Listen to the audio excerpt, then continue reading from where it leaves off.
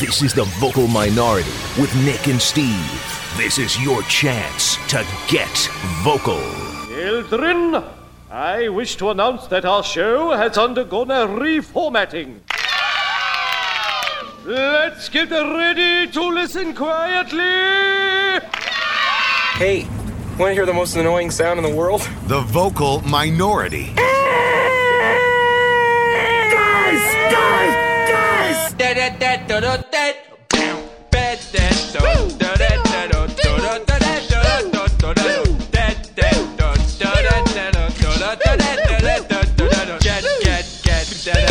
Fellas, you think we could listen to the radio or something? The Vocal Minority with Nick and Steve.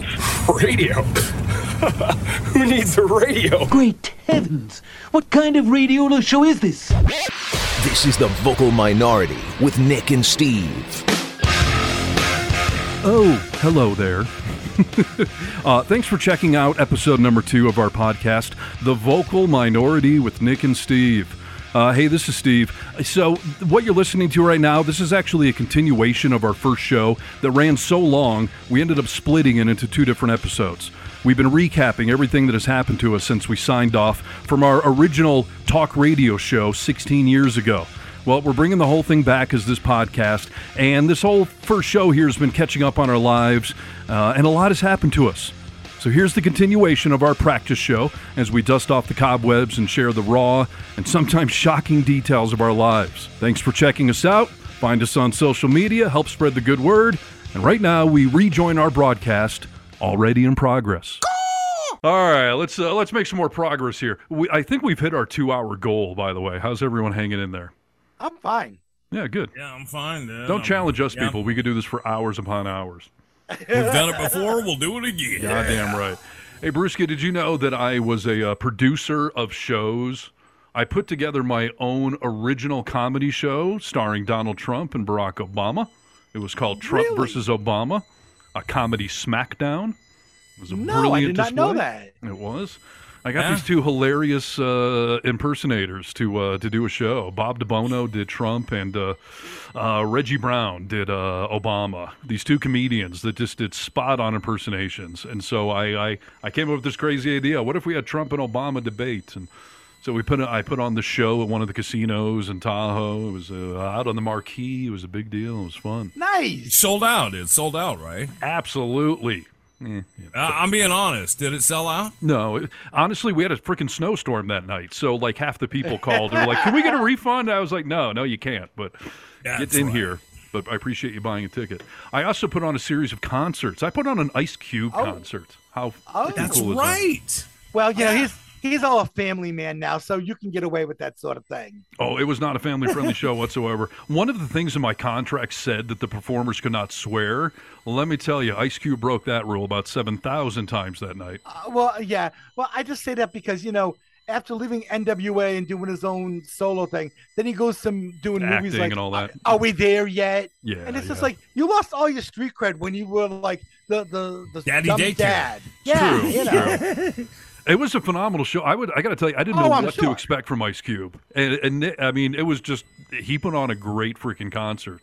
I've never seen a rap concert per se, and we're not even a rap station. I just knew he was a big name and a cool act. And yeah, so that was phenomenal. We also did like a 90s alt-rock show.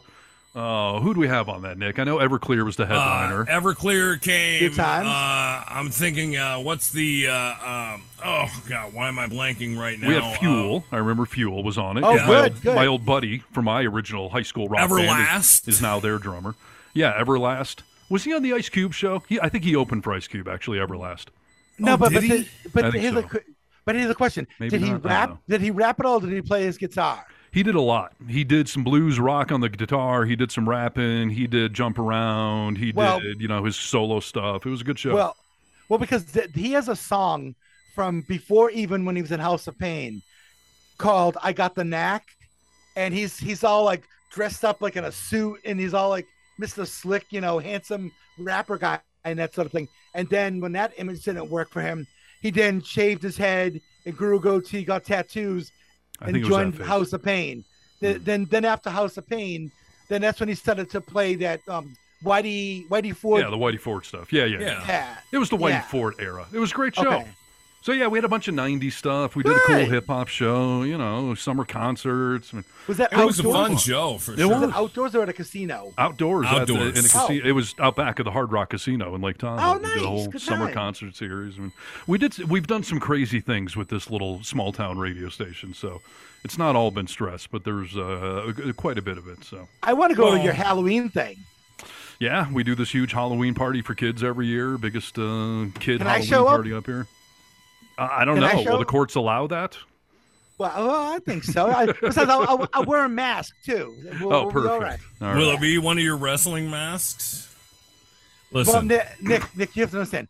I have quite the collection of lucha masks, and actually, one of my lucha masks also has complete tights and boots that go with it. that's what, if you show up. Sorry, go If ahead. you show up wearing that, you could come to this next Treat Street. Okay, well, I will here. I will say the share- cops do show up every now and again and run people through a certain database, but I think you're fine.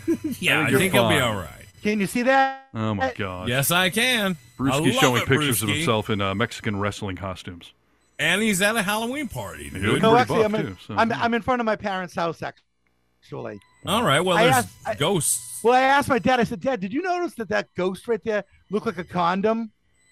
A little It bit, does you're look right. like a condom. He looks like he has a little bit of load on his tongue, too, Yeah, if I'm being exactly. honest. Seems and to of be course- gagging. And of course, Cadillac Jack said to me that I was fucking soft, and he started laughing and shaking his head.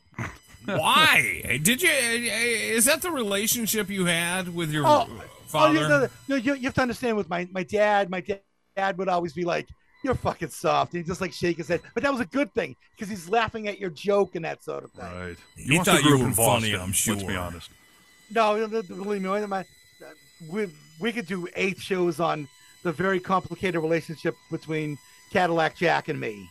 Well, I'm sure we could do a lot of hours on all of our father-son relationships. You know how that goes and that sort of thing. But yeah, so actually, my dad is the one that took that picture. Nice. It's a fantastic shot, Brewski. Yeah, That's you just can come. a loving father in the Boston area. You fucking pussy, get over here. You're soft. Okay, let's see here. All right, now in 2016, again, this is going to have to just be a whole other show, but Trump, I mean, we entered, Where's I missed 2015? Is that where we were? we kind of bounced around the mid 20 teens there. What do you got from that era? Well, I received my first foster child in 2015. Yeah, so Nick and Rachel have been forever now trying to adopt a kid. You guys aren't able to conceive naturally, so you're trying to adopt a kid, which is beyond noble for you. And We are. We just thought this sounded more fun. Sure. But an older kid too, like a teenager, which. Well, you're right. Well, that's how it happened. I don't know if that's what you're looking for, right? Well, here's the thing. I'll tell you how that whole thing went down. I mean, originally, so this is the deal. I don't know if most people know this or not, but to adopt a child, it's a good thing abortions are being banned, so we'll have a lot more to figure out. But as far as children and adoption goes, it's very expensive to adopt a child. Right. Which I'm so sick of people saying, like, don't do abortion, just adopt. Everyone's looking to adopt. You guys have shown what a tremendous pain in the ass it is to try, let alone succeed. We'll adopt your baby. Yeah, of course you will.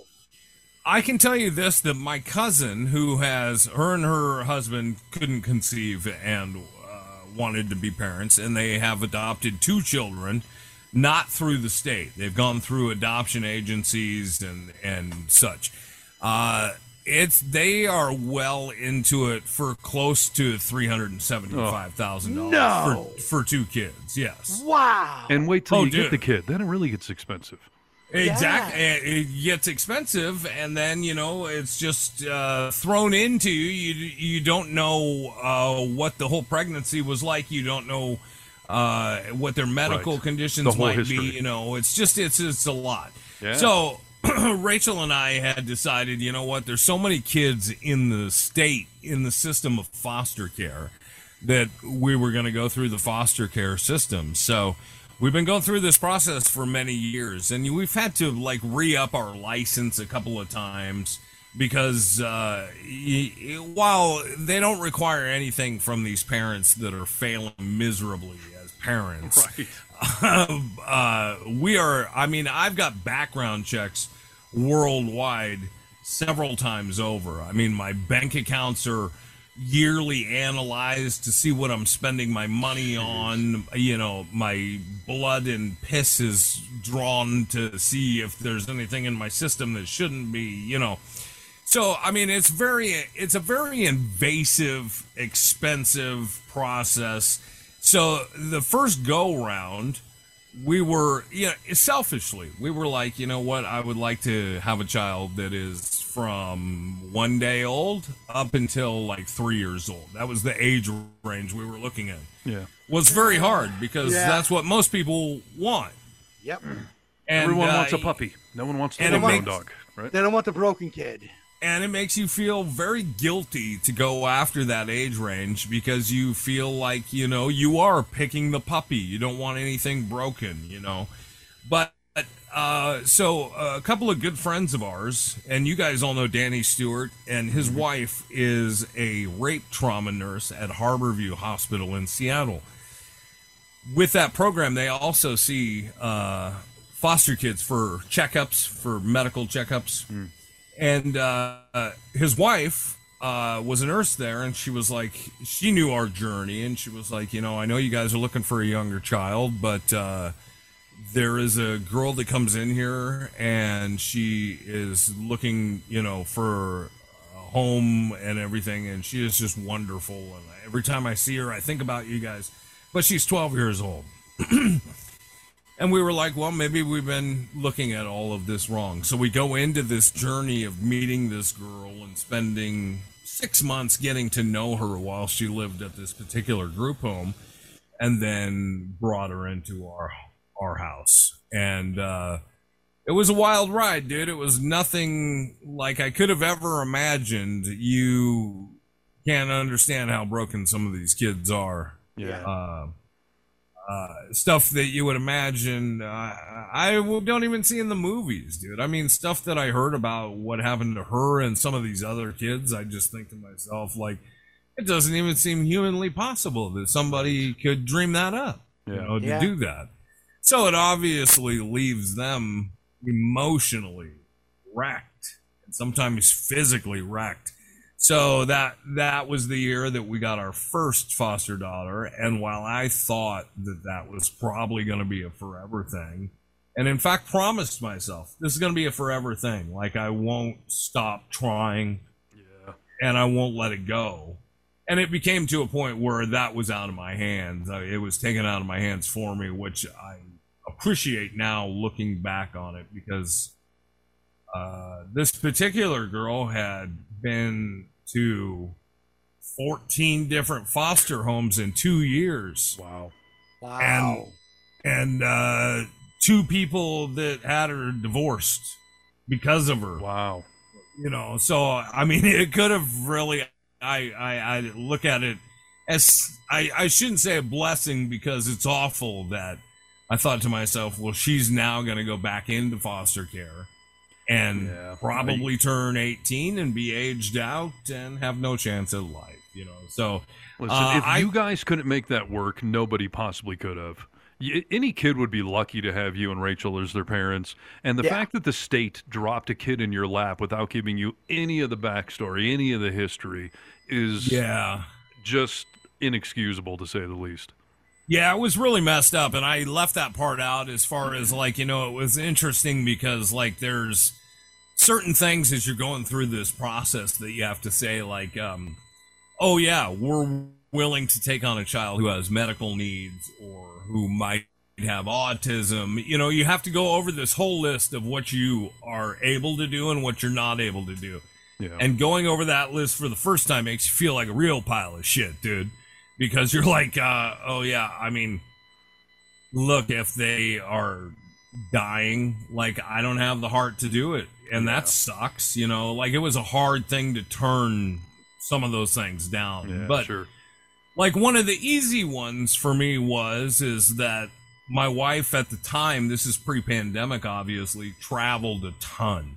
So we couldn't have anyone that had sexual abuse happen to them because they were going to be alone with me a lot, you, a male. Yeah, sure. So I was like, that's high up on our list. Like, that can't happen. So, like I said, we spent 5.5 months getting to know this little girl and like going every weekend to spend the days with her and everything. And then she gets put into our home. Like 3 days after she gets put into our home, I go out to the mailbox and there is a pack, like a manila envelope that's about 1.5 inches thick. And it's from the state. So we wait until she goes to bed and we tear into it. And we're like, oh my gosh. It's the whole story. Oh, the sexual abuse that happened to this little girl is something you wouldn't wish on Osama bin Laden. I mean, it's just awful, awful stuff. And I'm like... She had been prostituted, right? Yeah, her mother had prostituted her out. Yeah, I mean, she was 12, and when she was with her mom at the oldest, she was 9. So... and it's, I think she had 7 siblings, and all of them down to 2 years old had been prostituted. Oh, Jesus. So, yeah, like there's stuff abuse, that makes... and then there's just over-the-top abuse, and that's what this poor girl went through. Yeah, and it's just stuff that, if I saw that in real life, I would just kill that person. It's awful stuff. So the abuser, not the kid, people. Of course. Yeah. Well, just want to clarify. Yes. But now she's in my house. I've spent 5.5 months building a relationship with her. She cares about me. I care about her, and I can't kick her out now. I can't be like, I found some stuff out about you. You got to go. Well, of course. Yeah. So we kept with that her. Sort of story comes a lot of baggage. Oh, so much baggage, dude, that I had no idea and I had no training for. I was going to say an expert could not have dealt with that situation, and obviously you guys don't have the training for it. So when, she finally did leave our house, and like I said, the state, I don't want to give away complete details because there's some discretion there, but when the state removed her and put her back into group home care, it was heartbreaking, dude. Like there was part of me that felt like, obviously, like I failed you, but I was so fucking pissed off, dude, that like you guys knew about this shit the whole time, and we spent 5.5, 6 months getting to know her. Yeah. That you could have been putting us through classes to help her fucking deal with this shit. Yeah. You set this up to fucking fail, dude. Yeah. Yeah. And that's what, that pissed me off so bad. Because this is it's the like, system. Yes. So it took me a long time to heal from that. And, like Steve mentioned, like we've been going through this for a long time. And part of the dragging the feet is after this situation where I was too broken. I didn't want to go through it again. Yeah. So understandable. 2015 was that was a fucked year for us. Dude. Yeah. There were some good parts to it too. This little girl was fantastic in a lot of ways, and I would love to know. Hopefully, I would love to know where she is now. But brother, I felt so terrible for both you and Rachel going through that, because I could see at first how happy you were that you finally had a chance to be a parent and have a kid in your life, and then it just, you were set up to fail, like you said. And it was just such a disgusting commentary on how the system works, and such bullshit for people that say, like, just adopt a kid, all of these unwanted kids. Like, no, fuck you. The whole system is warped and twisted. And like you said, you're going to go bankrupt before you even get a kid, let alone how much it then costs to actually raise a child. 100%, and that is with everything that's obviously going on in our world right now with the whole Roe v. Wade thing. It infuriates me to hear people say, like, we gotta save these lives, dude, but then you don't give a fuck what happens to them after they come out. Exactly. Yeah. And you don't want to financially support them. You've made that clear to us. And you don't want to emotionally support them because it sounds real cute to adopt a child, but kids who have been adopted, and people who have adopted will tell you that it's not a rosy story. Like, sometimes it can end up okay, and sometimes it ends up great, but it's not a smooth sailing road. Nope. Surrogacy, private adoption firms, all that stuff is going to cost you even tenfold more than that, and none of that is guaranteed either, and there's all sorts of complications. So 100%. Yeah, no, I have felt for you as you guys have gone through that struggle, and it's just disheartening. You guys someday will be phenomenal parents, and it's just disgusting to me that you had such struggle.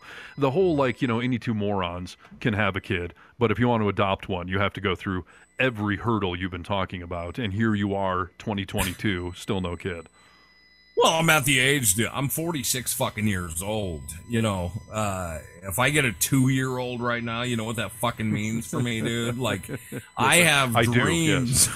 I have dreams of retirement and travel with my wife, I always dreamed I would be a father. I did not think I would be a father/grandfather at the same time, What do you think about someone like Richard Gere having a kid at age 78 or whatever he is? He's got au pairs, dude. He's got nannies. I know, but how fucked up is that for that poor kid? They're never going to know their father. He'll be dead and gone by the time they're a teenager at the latest. 100%. Tony Randall had a kid really late, too. He was in his mid-70s. It's just selfish. I know their wives are young and hot, but no, it's insane. It is.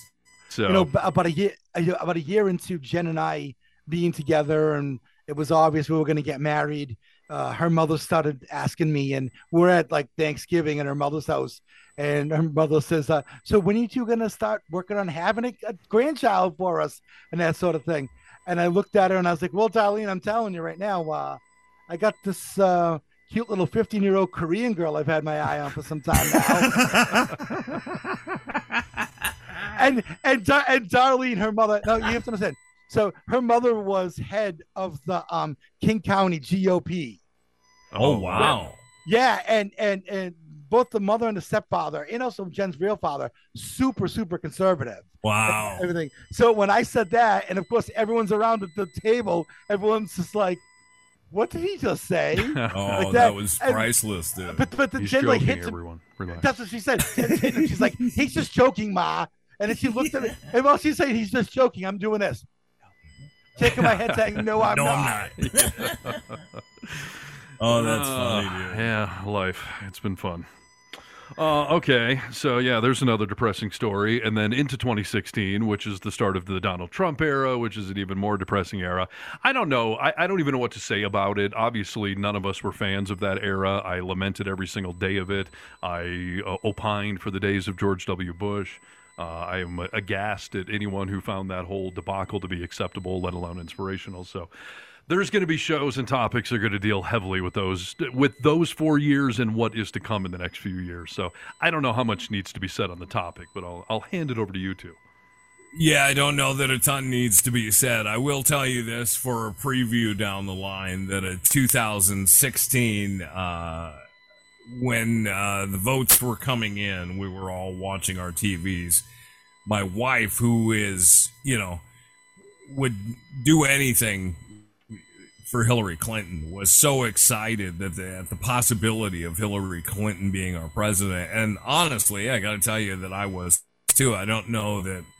Obviously, for that race, I didn't feel like there was anyone more qualified. And I got to tell you, dude, I think she may have been the most qualified person that we've seen in a long time, in my opinion. Yeah. But so my wife was out of town as the votes were coming in. She was at a bar in D.C. watching all this come down. And we're on the phone, every 2 hours. And I can hear her getting drunker and drunker as the night goes on. And things are good in the beginning of the night. We're like, yeah, things are looking great. And as the tide starts to switch, she's like, oh shit, what the fuck is going on here? Yeah. Like we all were. Yeah. She made several predictions that night that I was like, calm down. You've had a lot to drink. There's no way that that's going to happen. And a lot of the shit that she predicted that night came true. and I feel a little bit foolish. And she's always like, I don't take any joy in the fact that I was right about that. I wish I wouldn't have been, but yeah. Yeah, I was one of those in 2016 that was like, come on, Trump's not going to win. I mean, we're not going to elect some moron reality show, wannabe bankrupt tycoon. Like, it's not going to happen. We're going to be all right. And then, yeah, that same thing that night. I remember James Carville coming on, watching the votes, and he was like, I don't know, people. This is starting to not look good. And then it just all spiraled from there. And I remember I fell asleep somewhere around midnight or something, and I woke up at 2 or 3 in the morning, West Coast time, and Trump was giving his speech. And I wanted to throw up. And I spent the next probably month just in this, like, I'm not watching the news. I'm not going on Twitter. I'm not going on Facebook. Like, I had to, too. This nice old lady, that's really what Hillary was. A nice old lady who was completely qualified and would have done a perfectly fine job. Had a lot of experience. Any of you fuckers that were like, at least I didn't vote for Hillary. Like, look what has happened with the Supreme Court, with the laws that have been passed or struck down. Like, fuck you for thinking elections don't have consequences. Well, Steve, but to that point, you actually have to go back to the John Kerry election. The Al Gore election, pardon me. The Al Gore election, because all those fuckers that did the protest votes for Ralph Nader, at least half of those 34,000 people who voted for Ralph Nader, at least half of those people would have normally voted for the Democratic candidate. Okay. Yep. Now, if Gore wins, right, then Bush doesn't get to nominate John Roberts. And oh shit, I can't remember the other guy's name. Fuck. Doesn't matter. Samuel Alito and John Roberts. Samuel Alito and John Roberts. Yeah, exactly. So those two justices are not on the Supreme Court if Al Gore wins that election. Not at all. Yeah. And we don't even have the what we have now with the Supreme Court. Now, as for the Trump election, I voted for Hillary. I wasn't happy about it. I literally held my nose and voted because I wasn't happy with her as a candidate. But at the same time, I knew what the alternative was. Sure. That was my Biden vote. I think that was a lot of people's Biden vote. But you're 100% right. That whole voting for Nader set a dangerous precedent of people not realizing that there's not going to be enough votes to make that ever fucking happen, and you're going to get something that you're very unhappy with if you decide to take a stand. And I am so sick of people saying, I don't love this candidate, so I'm just not going to vote. Like, you're not supposed to love the candidate. You're supposed to pick the one that aligns the most with you and go do your duty and vote for, I don't care if it's the lesser of two evils, you don't vote for evil. And if you don't vote, you're by default are voting for the winner. So any of you fuckers that sat out the 2016 election, you voted for Trump. And we have fucked the entire country since then. Well, but in my never humble opinion. They always say Democrats fall in love, Republicans fall in line. Yes, that's what you got to do, people. I know people hate that it's a two-party system, but it is, okay? That's just what it is. Yeah, exactly. So pick a team and get behind it and vote. Yeah, and like you said, Steve, they may not be exactly with what everything that you want, but who closely more aligns with your values and what you believe. Yeah. Not who matches up with you 99% or anything like that. Yeah. And I'll tell you, Hillary lost for a couple of reasons, and they're sad reasons. One of them, and we'll talk about this as a whole segment, but Fox News. Fox News is what has destroyed this country with their bullshit propaganda and fake news channel. And they branded Hillary as a liar for years and years and years. Yeah. And that is proof that marketing works. When you repeat a message over and over. I remember college kids in the 2016 election saying, I don't know, she's a liar. You're 18. Where did you get that from? Because your parents have had Fox News on for your entire life, so you've been hearing over and over she's a liar. So that took her down a few pegs. The whole James Comey announcing a few days before the election that an investigator shot her in the foot. And then the one thing I didn't see coming, sexism. There was 1 or 2% of the people out there that just simply said, I'm not voting for a woman. Don't want it, not going to vote for a woman. So when you add up each of those little 1 or 2 point dings, that's how she lost. And it's a sad commentary. It's Yes, and I think that there is to be added to the bucket of reasons why she lost. This was really interesting that Howard Stern kept asking Hillary Clinton to come on the air with him, and she kept denying. And he was talking about the whole time, like, I don't understand why you're not coming on a demographic of people that I reach that you need to be fucking talking to. I don't understand it. Yeah. Well, after she lost and she had written her book and everything else, she came on Stern's show and they talked about it for a long time. It was a really interesting conversation. And even she self-admittedly said, I stayed away from all these media outlets that would have provided an audience for me that weren't hearing me at all. Yeah, and a she lot was of afraid those, of the stench obviously, of Stern. 100%. So, and a lot of those were Bernie fans, and once they knew, Bernie wasn't going to be here anymore, they didn't have anywhere to go except for, I don't like either. I'm not going to vote. And well, like you said, you fucked us up real good with that one. Yep. Well, and if I could throw just two quick things here. Number one, I also think that another thing that worked for Trump was you gave, even people who didn't like Trump, you gave Republicans someone to vote against. I mean, there's no arch enemy in this world. Yeah, that's the Fox News branding I'm talking about. Yeah, they made her an enemy. Yeah, exactly. But you gave them something to vote against rather than voting for Trump. Yeah. Yes. And then, and secondly, Steve, there's a really great article written by Gawker several years ago called The Fox News Blueprint. And they actually have the handwritten notes of Roger Ailes. So Roger Ailes used to work for Richard Nixon in the Nixon White House as a media consultant because, after Nixon, the whole... I thought it was Reagan. No, Nixon. Oh. No, because what happened was Nixon, for the first time that presidential candidates were on TV, it was Nixon against Kennedy.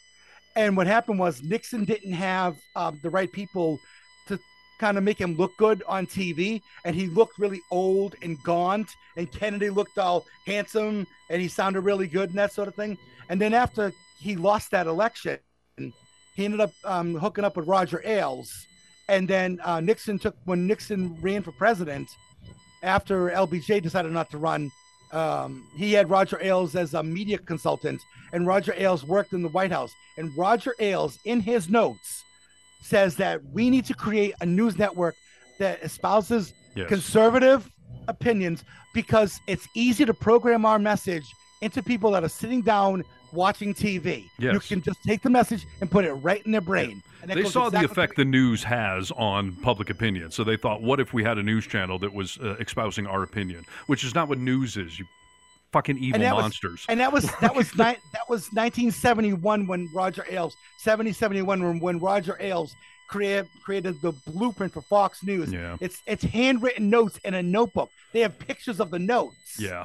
And there was one time like one of the Fox News anchors held up notes on air from the Republican Party, like talking points, like they are in bed with each other. It is not news. They called it fair and balanced on purpose because they know it's that counter messaging. If we tell you it's fair and balanced, you're going to assume it is.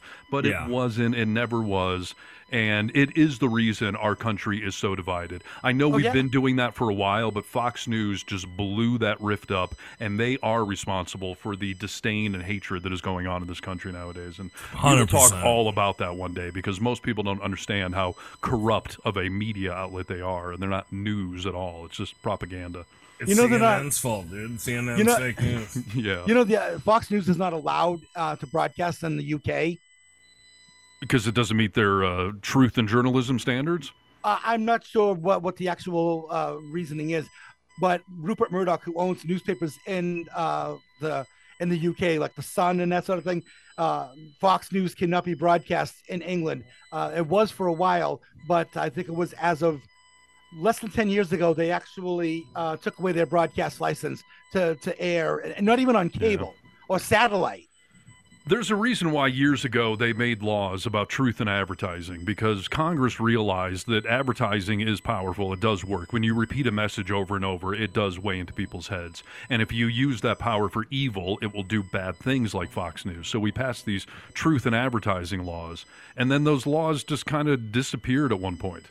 And this is what, is the result of it. When you abuse the media, you can start wars. So, well, Steve, the 3 frequency. Like if somebody in sales, radio sales, they always say that 3 frequency, like you want to hear a message 3 times in a row, and it stays with people. So it's the same thing with Fox News. Minimum 3 times a day, 7 days a week. Yep. So, yeah. So we'll talk more about all that someday because it's a big fucking problem. So we'll get there. Anyone else got something around the 2016-17 era? I got 2018 stuff on my list. I got nothing, dude. All right. Let's see. The one fun thing that happened in 2018, I rediscovered an old love in my life. Yes, sir. You started working at log shows and doing chainsaw operations. Dirt bikes, everybody. Dirt bikes came back to my life. And you want to know why? Because this is a really sad... We've had so many sad stories of this thing. But as I mentioned, when I became GM and owner, I got stressed to hell. And it was rippling through my whole life. I was a basket case. And so I started back into personal therapy, which I've done on and off throughout my whole life. And my first session with this new therapist, she said, so tell me, what are your hobbies? What do you do for fun? And that's what I said right there. I was like, I don't know. I work, I pay bills, I provide. And she's like, no, what do you do for fun? I was like, well, I ski. She's like, oh, okay. How many times a year do you ski? I was like, twice, 3 times maybe. She's like, yeah, like you need some hobbies. And I realized, like, my life was completely devoid of anything but just working and providing for the family. And growing up in Michigan, I rode dirt bikes, and I loved it. And then when I, got into the real world in my 20s, like, dirt bikes, you can't keep those in an apartment. They're not cheap, and, you need places to ride. So I got completely out of that. And then I realized this part of the Sierra Nevada that I live in, we have an epic amount of trails around here. So, yeah, I got back into dirt biking, and I can't even tell you how much I love it, even though it's banged me up a few times and cost me a lot of money. You've almost died a couple of times, dude. It's stretching Brewski, a little. He's almost died a couple of times. Don't say it's stretching it a little. This is the same guy who told me that he wrapped his car around a tree when it was a branch. The car was around a tree. That's the definition of wrapping around a tree. It's a branch, there was dude. a We're not branch going to in the get back wheel into well, it. so it was wrapped around the it's tree. Not right. You made it sound terrifying, but now... we'll tell Brewski about your latest motorcycle escapade, dude, that you got into. I want to bore the audience. I'll admit to sex, drugs, and rock and roll. I don't want to talk about my abuse of dirt bikes, but no. So, dude, I'll make it a short story. A couple of weeks ago, maybe a month ago at this point, I went off a trail. I was out in the mountains, and I decided I was going to go off the trail and connect go down a hill, little small. Broke the first rule of Fight Club, dude. Yeah, so I went off the trail, and it was a dumb decision. And it turned out not to be a little hill. It turned out to be a gigantic canyon with a river at the bottom of it. And I was cutting down the steep side of this hill trying to get to the bottom. And I tumbled down the hill multiple times. A bike fell on me. I'm deadlifting the bike in the middle of the woods. I almost impaled myself on a branch. It stuck into my rib cage, and I slammed on the brakes and go easy. That's the part I could have died at, because if I had suffered a chest wound out in the middle of nowhere, I had no cell service. I ended up stuck in the bottom of a canyon inside this wash where I had a 4-foot wall on either side of my dirt bike. Up the hill was nothing but boulders, and down the hill, 3 more feet to my left, was a drop off into this river, which was full of boulders. So here I am, no cell service. I am beat to crap from, tumbling down the hill several times, lifting the bike. And I thought, I can't get this bike out of here. I'm going to have to abandon my dirt bike and hike out of here. And so I did this little trick that I've seen enduro riders do, and I sat on the back of the bike. I put in first gear, revved the throttle, let go of the clutch, jumped off the back of the bike, and I sent my bike just launching up this 4-foot berm. It shot 5 feet up in the air and crashed down on these boulders. I bent my handlebars. I broke my rear brake. I fucked up my suspension. I mean, the bike was hobbled, to say the least, but still functioning. And I somehow managed to stumble my way out of these woods back into civilization. Took me hours. I almost lost my bike. I almost impaled myself. I was completely exhausted. Gosh. I'm still fixing the bike right now. I mean, I did hundreds of dollars of damage to it, but I almost didn't come home with it. So I consider it a victory. And by the way, it was man versus nature out there. Like, I fucking manned up and survived out there, huffing my 250-pound bike through the desolate wilderness. And by the way, I was riding in a spot that is super popular around here. People have been riding there for like 60 years. There are trails everywhere in this area except this canyon I was in, because nobody else is dumb enough to go where I decided to go. So I was totally fucked out there in the middle of nowhere, and somehow I made it out of there. And somehow you have justified this as a heroic story. Well, in part it is. In part it is. Man versus terrain. But I have fully admitted that I fucked up. I should not have gone off the trail. I should have turned around. I shouldn't have done any of that. It cost me a lot of time and money. It beat the crap out of my body. A year ago, I was fighting with somebody who we haven't gotten to that part of the story yet. And I crashed my dirt bike and I tore my rotator cuff. I spent a year in rehab and in a splint. And at one point over the holidays, I gained like 30 pounds because I couldn't work out anymore. I wasn't riding the dirt bike. It was fun. But I have a lot of fun riding that bike. So Yeah. that's all that really matters. Your therapist told you to do hobbies, dude, and this is what you've come to. Yeah. So that's a great joy. That's a good story, Nick. This was not meant to be a depressing story. This is a It's good not thing. depressing at all. I thought you were going to. What's that movie where? What's the movie where the writer gets caught in the lady's house? Annie hobbles the guy.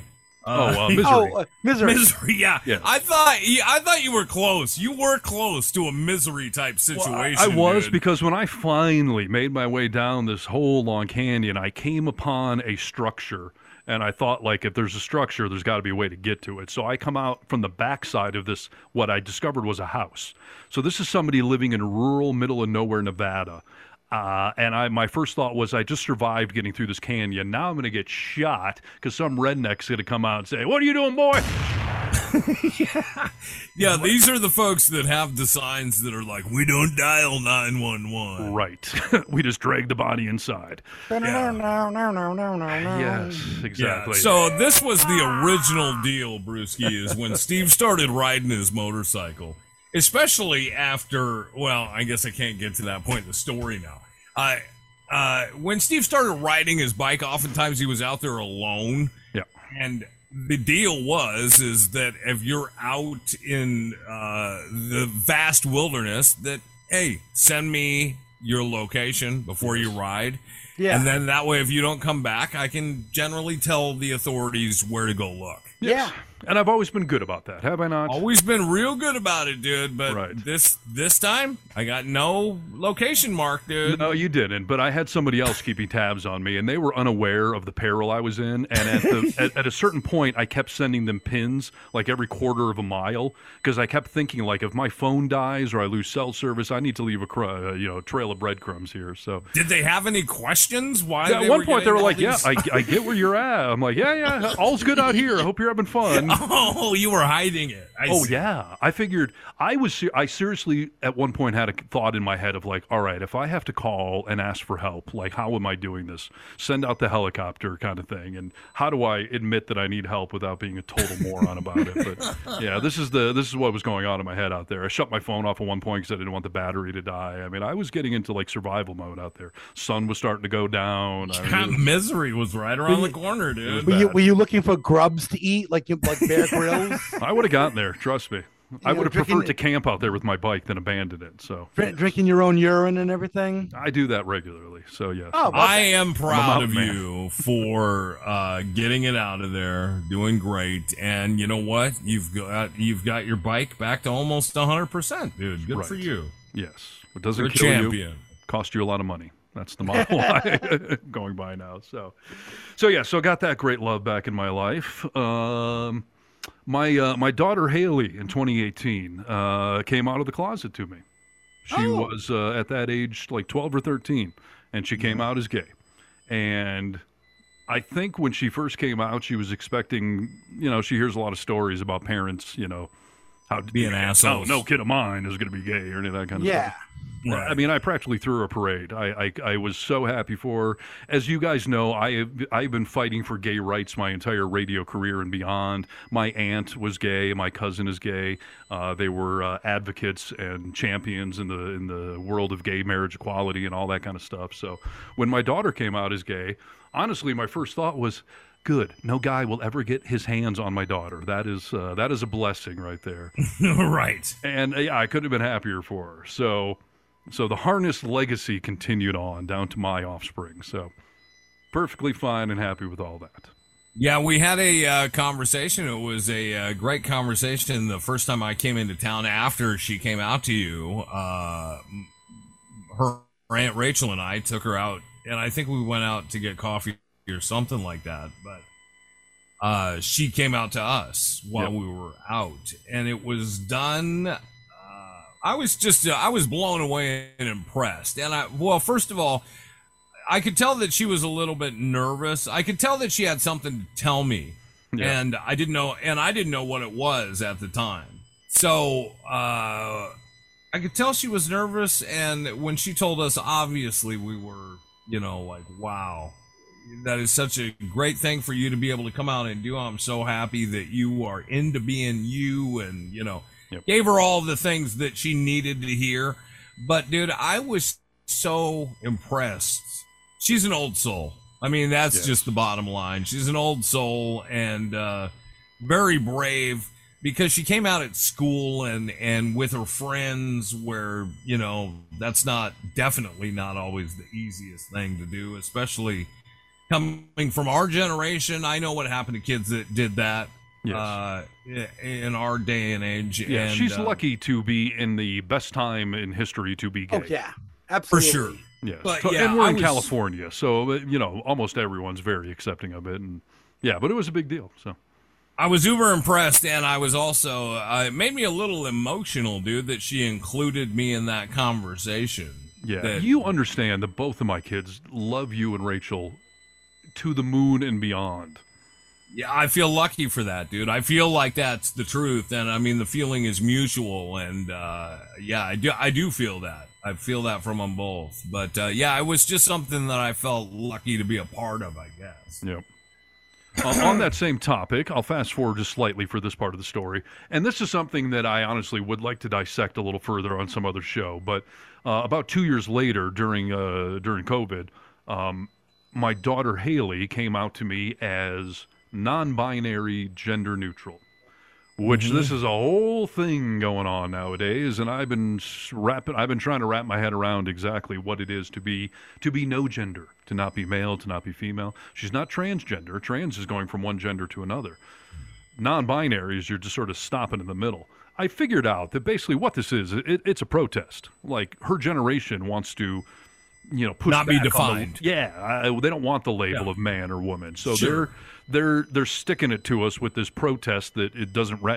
It's like blocking traffic. You're like, what the hell? I don't get it. But that's the point. It's shaking the cage. So they came out as non-binary, gender neutral, and my daughter Haley changed her name to Neo, which is not a Matrix reference, but now everyone asks me, just like when I say my son is Crosby, and they're like, oh, you're a Bing Crosby fan. Now everyone says, oh, you must be a big Matrix fan because you named your kid Neo. No, my kid named themselves Neo. And I've been having I'm totally fine with it, right? Like, I get what the point is, and the only things I ever struggled with were the pronouns, changing he and she to they and them. Like, it's difficult to say they, because normally they is plural or whatever, so I've had a little struggle with that, wrapping my head around it, but it's definitely a stop and think before speaking. Yeah, and I mess it up all the time still. And I just immediately correct myself, and they don't care. But yeah, that part was difficult. And when they first told me, see what I'm saying? They could tell that I was taken aback. And I don't know that I've ever explained this to them correctly, but the thing that hurt me about it was that I named her Haley. I was the one that came up with Haley. Right. And my wife agreed, obviously. But, it was a little hurtful that she rejected the name that I gave her. And that's a selfish thing. Like, that means nothing Sure. to the rest of society. I know all sorts of people professionally changed their name and all that. I'm totally fine with it. But that was the only thing that sort of took me aback, was just that you rejected the name that I have given you. But I grew up, protesting lefty liberal, long hair, piercings, all that stuff. So my kids are never going to get any pushback from me for being the conservative old dad who says, "How dare you change your name," or go along with this newfangled thing. Like, I don't know where it's going. I just know where it is. I love my kids. So if this is what they want to do, it's completely fine. And for those of you that are rubbed the wrong way by it, it's just, I would encourage you to question why that is and why changing a norm is such a big fucking deal to you. It's an interesting thing because, I didn't mean to cut you off. If you're still going, please. No, go ahead. Go ahead. Well, from the outside looking in, when Neo told us their name, the only thing that I could see, it's obviously an adjustment, because you and I had the whole conversation, where you almost feel like a person died, in a sense. Name. That's what they call it. Right. Right. So a person died. So grieving that loss, I don't think would be offensive, as long as you were embracing the rebirth. You know what I'm trying to say? Yeah. But in having conversations with people in my life who aren't as open to this, and not for reasons of hate, I will bring up my brother again. My brother, I don't want to give the wrong impression. Steve, you know my brother. My brother's a really loving guy, and Yes. I mean, he would do just about anything for anyone. Yep.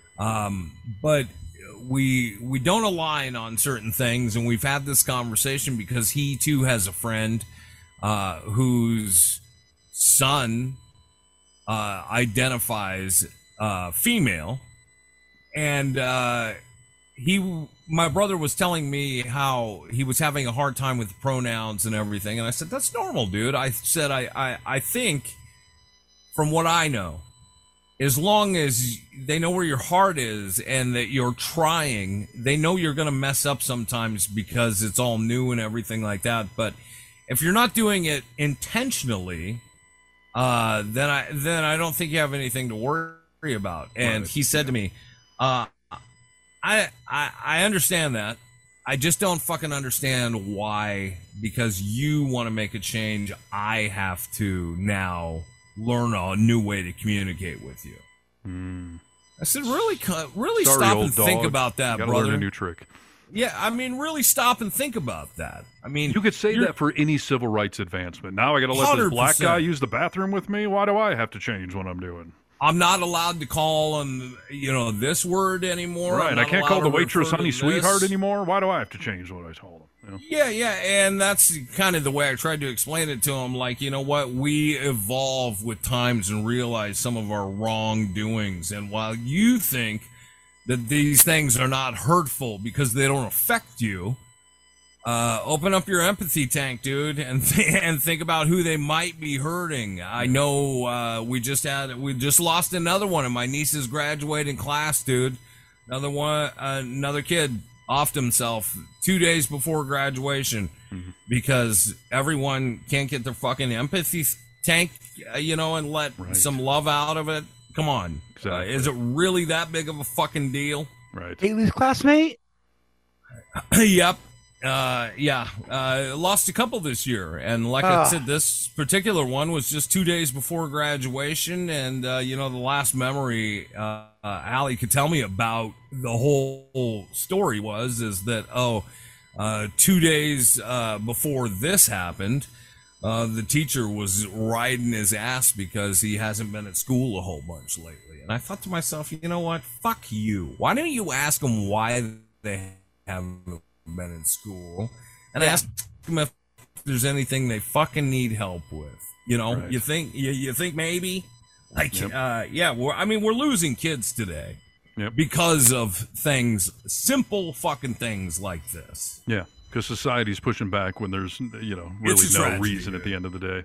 Yeah, I was talking to Neo about this recently, about some of my confusions where some classmate is male by gender, assigns female, but he goes by they, them, or he, and I'm just like, how can they be a they, them, and a he? Like, it's got to be one or the other. And she was like, why does it matter? Like, why can't this kid just be whatever it is? And I said, you know what? On one hand, I get that, but on the other hand, this has become a whole national thing, this debate. It's gone into our politics, into our sports. It's become a thing. And you guys started this, your generation, and you have to stand up for this. You have to fight for it. It is a movement. And she was like, it shouldn't be. I said, yeah, but it is, kiddo. And look at my aunt, her great aunt, who was this great advocate for marriage equality and was one of the first lesbian couples to ever be artificially inseminated, just this pioneer. And she passed away a year ago. And look what has now happened since my aunt died with the courts. Roe v. Wade is already thrown out. They're going to come after marriage equality. All of these rights that you should not have to fight for, unfortunately, you do. And you got to know how to defend this stuff. Because as soon as you give Fox News, Tucker Carlson, one little, foible to focus in on, he's going to try to make the entire thing look like it's nonsense. So I'm sorry that you have to sort of defend this and fight for it, but it's what you have to do because you are in a minority group and you do have to stand up for it. So I wish it wasn't a thing, but it is. You shouldn't have to, but you do. And that's just the reality of the fucking world we live in and life in general, right? Exactly. And be ready to do so when it's your time to do it. Yeah. I mean, we have seen our rights erode over these since the Trump era and, everything going on with our new super awesome Supreme Court. And just because they don't you affect can't see me on the video flicking them off. Sorry. I had this conversation with Rachel and I don't care what anyone else's stance is. I know what mine is on Roe v. Wade, and I've going around that I really connect with that. Like, just because a person is pro-life doesn't mean they're anti-abortion. You don't have to pick for everybody to stick in. You have to be open to the fact that everyone's going to drive in their own fucking lane and get on board with that, because like you said, they are coming for gay rights, and I've got a lot of gay friends, and I've got gay friends that are married. I'm married to gay friends as a minister, and to have that stripped away is just a story that most of us fucking read, but it's a life that has a ton of consequences that you don't even think about. That if somebody gets hurt, that they can't go see each other in the fucking hospital. Yeah. Stuff like that. It's just, and it's all coming. If some people, including us, that are privileged, don't fucking stand up and say it's wrong. Yep. Yeah, marriage equality is one of those things that for most of you, it has nothing to do with you. It affects you in no way, shape, or form. No one's forcing you to go marry somebody of the same gender. But for those that it does affect, it affects them deeply. It's the dream to be able to get married and have a family. And for us to deny that right, it was correctly made, legal years ago. And now here we are fighting the same battle again that the previous generation had fought already. So, nothing but love and support for my kid. It was a little sad, like I said, to lose my daughter, Haley. Now I have my firstborn, Neo. And who's turning out to be a great person and kid in their own right. Amazing kid. And, them coming into this world was a bit of a miracle, as we discussed earlier, because my wife was on birth control. She took some antibiotics we later figured out that lessened the birth, control effectiveness, and that's how we got pregnant. And, that kid was meant to be in this world. And everyone who meets her tells me the exact same thing that Nick just said. She's an old soul. Like, there's something special about that kid. So don't tell me that she's wrong or unjustified or doesn't deserve everything that everyone else has. So, yet another chapter in the story. We're starting to get into modern times, and I don't, we're hitting the 3-hour mark, so we're clearly capable of doing a 2 or 3 hour show. So kudos to us all. Yeah, I would say so. Anyone got any thing from this era before I get into 2019 and beyond here? Well, I mean, I don't know. When did pandemic start? 2020. 2020, right. Yeah. All right, keep going then. All right, so let's see here. 2019. Let me tell you a quick little story. Christmas of 2018, my father was in town, And we were out driving around having one of these heart-to-heart father-son talks, and he asked me, why do you do it? Why are you working this job? Why do you do this? And I explained to him, I'm doing it for my family. I got a wife and 2 kids. We're living here. We have this beautiful life. So I am working a job that I really no longer love because I'm not on the air. I mean, I am still, but, I've got all this other bullshit that we were talking about earlier that's driving me over a cliff. But I did it for my family because that was my purpose. That was my why. That was December 23rd or whatever of 2018. We get through the holidays, and on January 5th or something, right after New Year's, down in the garage working on a vintage dirt bike I bought. And when I say vintage, it's when we were all teenagers. That qualifies as vintage nowadays. Mm-hmm. And Brewski, it was a similar thing. My wife comes down. She says, hey, can we talk? I'm like, oh. This can't be good news. So I go upstairs. What does she want to talk about? Did I not do the dishes again? Dirt to dirt. It's my lovely wife. And she tells me, I haven't loved you in years. I've been living a lie. I've been keeping up this front that we're happily married and I'm miserable and I want a divorce. After 17 years together, 2 kids, this whole life we've built, married in our mid-20s, now we're into our, late 30s, and she was done. Talk about the shocker, dude. Yeah. Just a random Saturday morning. And I mean, as she starts telling me this stuff, just at one point I'm like, wait a minute, what the fuck are we talking about right now? Yeah, she laid it all out. I could not have felt more blindsided, to say the least. Like I said, I was just telling my dad that everything I do is for my family, and now, in the blink of an eye, as if in a car accident or something, I lost it all. Wife, kids, the house, everything. That Saturday, I never left my room. I spent the entire day just in my bedroom, in misery, crying, just miserable. Go ahead, yes. I'm sorry, was that conversation over right there? I mean, you just said, I need my space to process this? Yeah, exactly. And, I don't know what the hell is happening. I don't know where this, but yeah, the reality started settling in. I won't get super in depth in this part of it, but about 2 or 3 o'clock in the morning that night or that Sunday morning, I decided to kill myself. It wasn't suicidal thoughts. I planned it out. This is the day. I always wondered when I was going to die, and I had this moment of it's now, it's today. I know what I'm going to do. I can't keep living this life. And then I thought about the kids, and I realized how much damage I was going to do, and I couldn't possibly do it. When I was 19, a very good friend of mine that I considered to be a brother committed suicide, and he left his kids behind, and I was so fucking angry at him for doing that. Yeah. So I had that moment of clarity of I cannot do this. So that hurts my heart, brother. I mean that kills me.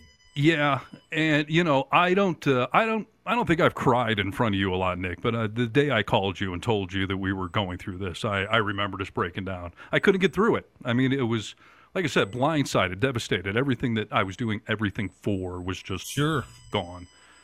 So that Sunday morning, after I obviously talked myself out of suicide, I said, I got to get help. So I went to Jamie and I said, we cannot give up on this. We have been together all of these years. We have a family. You have got to agree to go to couples therapy with me. We have got to try to salvage this. And she said, and I'll never forget this, she said, well, it will have to change the way I feel. But yes, let's give that a try. So I called the therapist Sunday night. She called me back Monday morning. By Tuesday, we started into the most transformative year of my life, 2019. We were in full-time therapy, individual couples therapy, doing anything and everything we could to try to salvage this. I at that point, I weighed about 225 pounds. I started working out for stress management, not to get in shape. Because as Nick famously knows, I've tried several times throughout my 20s and 30s to get in shape, and I ended up passed out under pine trees. And, it's just why am I doing this? In shape, I'm fine, I'm married, what do I care? But I started working out for stress management. Because let me tell you something, people, getting your heart rate up, breaking a sweat, it does wonders for you. And So that's why I started doing it. But then after a couple of months of it, I saw like I'm losing weight. So then I started experimenting with diet and all that stuff. I could do a whole segment on dieting. Not even, I don't like calling it dieting because it's not. It's basically eating less shit and working out a little bit more. You know, you kind of balance things out. But yeah, that whole year, we spent 10 months in therapy, and it was misery. I was living a year in limbo. I was married, but not. I was single, but not. I didn't know where anything was going, and there were never any definitive answers throughout that whole year that you could even grasp onto. No. It seemed like I got stuck on a shelf, you know? Yeah, that's right. And it was misery, but I was making a lot of progress. You know, I definitely have an anger problem, as listeners to the show back in the day can recall, me screaming at people and whatnot, which I'll do again someday, don't worry. But, yeah, I went through all this, you know, getting my anger under control, getting my, you know, body in shape. I did everything. The therapist literally told me, like, you have done everything someone has ever asked for. You are in the top 2% of any client I have ever had. You have embraced this. You've done every change possible. But for some reason, Jamie just wasn't coming around. And it was, I think, somewhere early in October of 2019. After 17 years together, I woke up to a fucking Dear John letter. A letter on the counter addressed to Steve. And as I mentioned earlier, she didn't call me Steve. She always called me Harness or whatever our nicknames were. And I knew as soon as there was a fucking letter addressed to Steve, that wasn't going to be good. And it wasn't. It was her explaining that despite all of this work, all of this therapy, everything you have changed, anything I could have asked for, I simply don't love you anymore. So that was the end of it. Early October 2019, my marriage was officially done and over. Was the letter? I mean, I will say this, that I had a passenger seat to see what you were going through. Yes, Nick had my back throughout this entire process, and I can never thank you enough for that. No, thank you necessary, dude. I know you do it for me over and over again. My question is that. When you received that letter, however painful it may have been, did it add any sort of resolution to or an answer to what you had been working towards, even if it wasn't the answer you wanted? Yes. That's what I had wanted forever. Like, I need an answer. I need to know a direction. And I had been preparing for those months leading up to it that this was not looking good. That, you know, I don't think this is going to happen. So I had been sort of mentally preparing for it. And when we went to therapy that day, she did it intentionally on a day that we were going to be in therapy so that we could have the full discussion with the therapist. And by the way, the therapist told her to write the fucking letter, which I still don't agree was a good idea. But she was like, I wanted you to show up to therapy knowing what was going on. Like, oh, thanks. That's great. Yeah, that seems a little odd to me that she wouldn't ask her to write the letter and share the letter with you in therapy. In a safe setting? Yeah, no, I read it home alone with my son sitting there. Like, it was fucking great. And especially after the therapist knew what a bad headspace wanting to hurt yourself just a year earlier. That's very irresponsible. Yeah, I felt that way too. You were set up like a motherfucker, Steve. Yeah, totally. Blindsided, taken out, Soprano style. And so we go into therapy that day, and I basically told them both that I'm ready to move on. I said, I will be dating within 2 weeks, and I will be remarried within 2 years. I'm ready. And the funny thing was, both Jamie and the therapist said, we agree. Like, you've done your work. You're ready to graduate. Jamie still had shit to work out. I was set forth and free. And both of them gave me the blessing that, yeah, you have done the work. So, yeah. And, I had been single for basically a year at that point. There was no point in that year that I really was delusional enough to think that this was all going to just have some great magic ending. I thought maybe we'd spend years and years trying to inch our way back in, but no, I was mentally ready to move on, and everyone agreed, and that's exactly what happened next. Yeah, there was. I don't know. Do you know that I reached out to Jamie that day? I don't think so. No. it didn't go very well. I mean, it didn't go very well. That was, you know what? I had held my tongue this whole time with Jamie because I consider Jamie a friend of mine. You know? I consider her family, you know. So, but I had really held my tongue because it was such a private thing. That I don't know why, Steve. I don't know why I didn't speak up more to Jamie. Maybe because I thought it wasn't my place to do so. Sure. But I finally did that day before that therapy, and basically wrote her out a long letter, which I know she read, and she never fucking replied to me, and didn't say anything. And it wasn't a mean letter. It was just a letter to kind of, at the time I felt anyway, was a letter to kind of shake her, to be like, do you really fucking know what you're doing, right? Like, you understand, like, if this is it, right? Yeah, do you understand that? And, just no response back from that. And I felt like, at the very least, you got to know that I care about you, but I'm also trying to take my friends back and trying to make a statement here. And to not reply, well, I guess, you know, I wrote it off too. It was just cowardice. She didn't want to have the conversation with me too, you know. I'm sure it was hard enough already. So no, that's absolutely true. And I'm glad that she didn't write back. In hindsight, I'm glad, because I don't know what I was fighting for. You know, I don't know what I was fighting for other than to cause you more pain. Yeah, sure.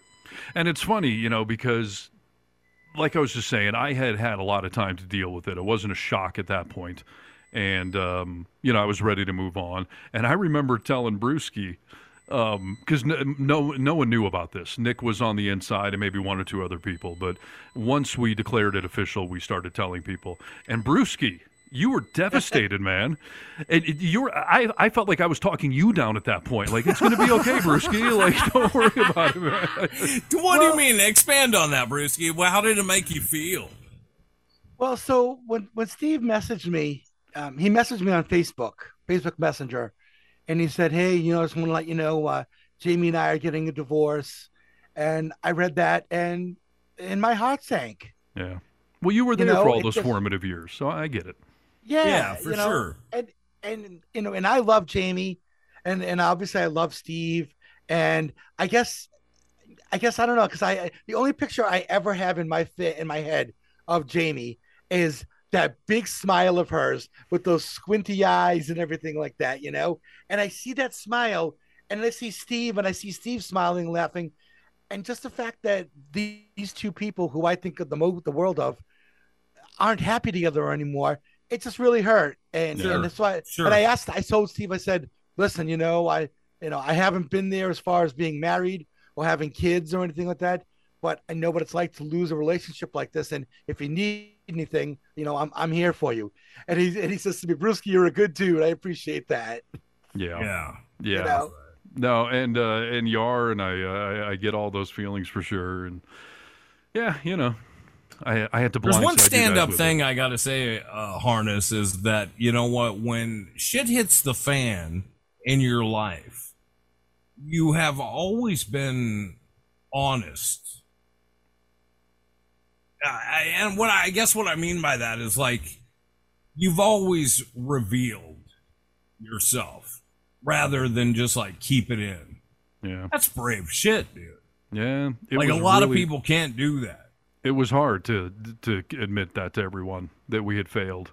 And that, you know, on Facebook, we all looked happy. And that was part of what was going on. That Jamie was pulling the wool over my eyes and everyone's, that we were happy. And I'm sitting there going, hey, we got some issues, I guess. But, you know, we're happy and we were married all these years.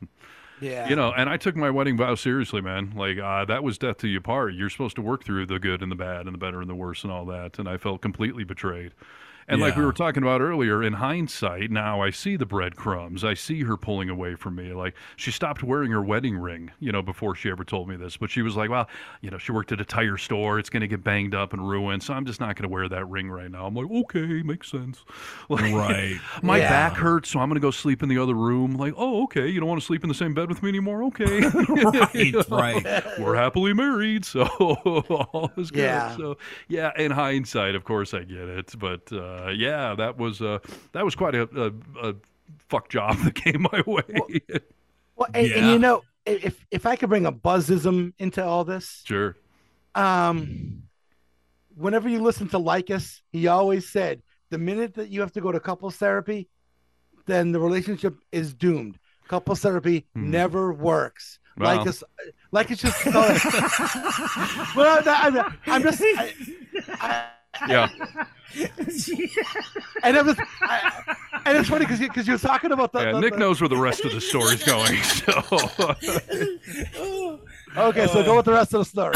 Yeah, we're going to have a new segment in the show that's going to be all about whether counseling works and, happy marriage techniques and all that. So we will find out if Tom Likas was right or not. But we're getting ahead of ourselves. We'll get to that part of the story. But you know that's the kind of thing he would always say. Well, of course, and he's to the guys on the show, Of course, yeah.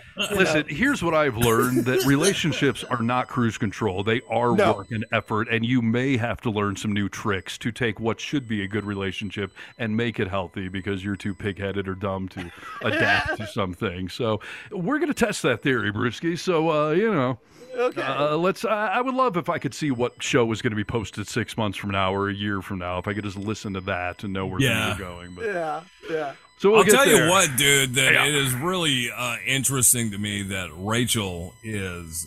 Well, I guess Rachel's the first person I've had in my life. I've always been a long relationship type of guy. Mm-hmm.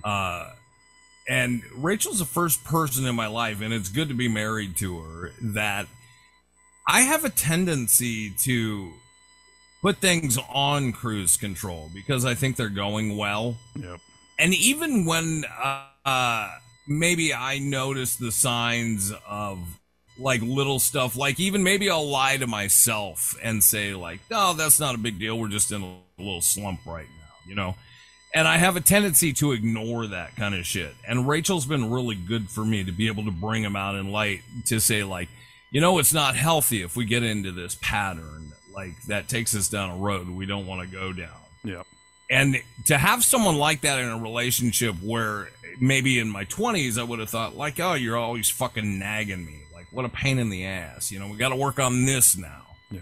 In my older age, I respect it. I think it's something that it's one of my shortcomings. It's something I need, So I don't think that I find therapy to be helpful, and I think it does. I think it. You know what? Here's the thing. Sometimes people are in therapy for the wrong reasons.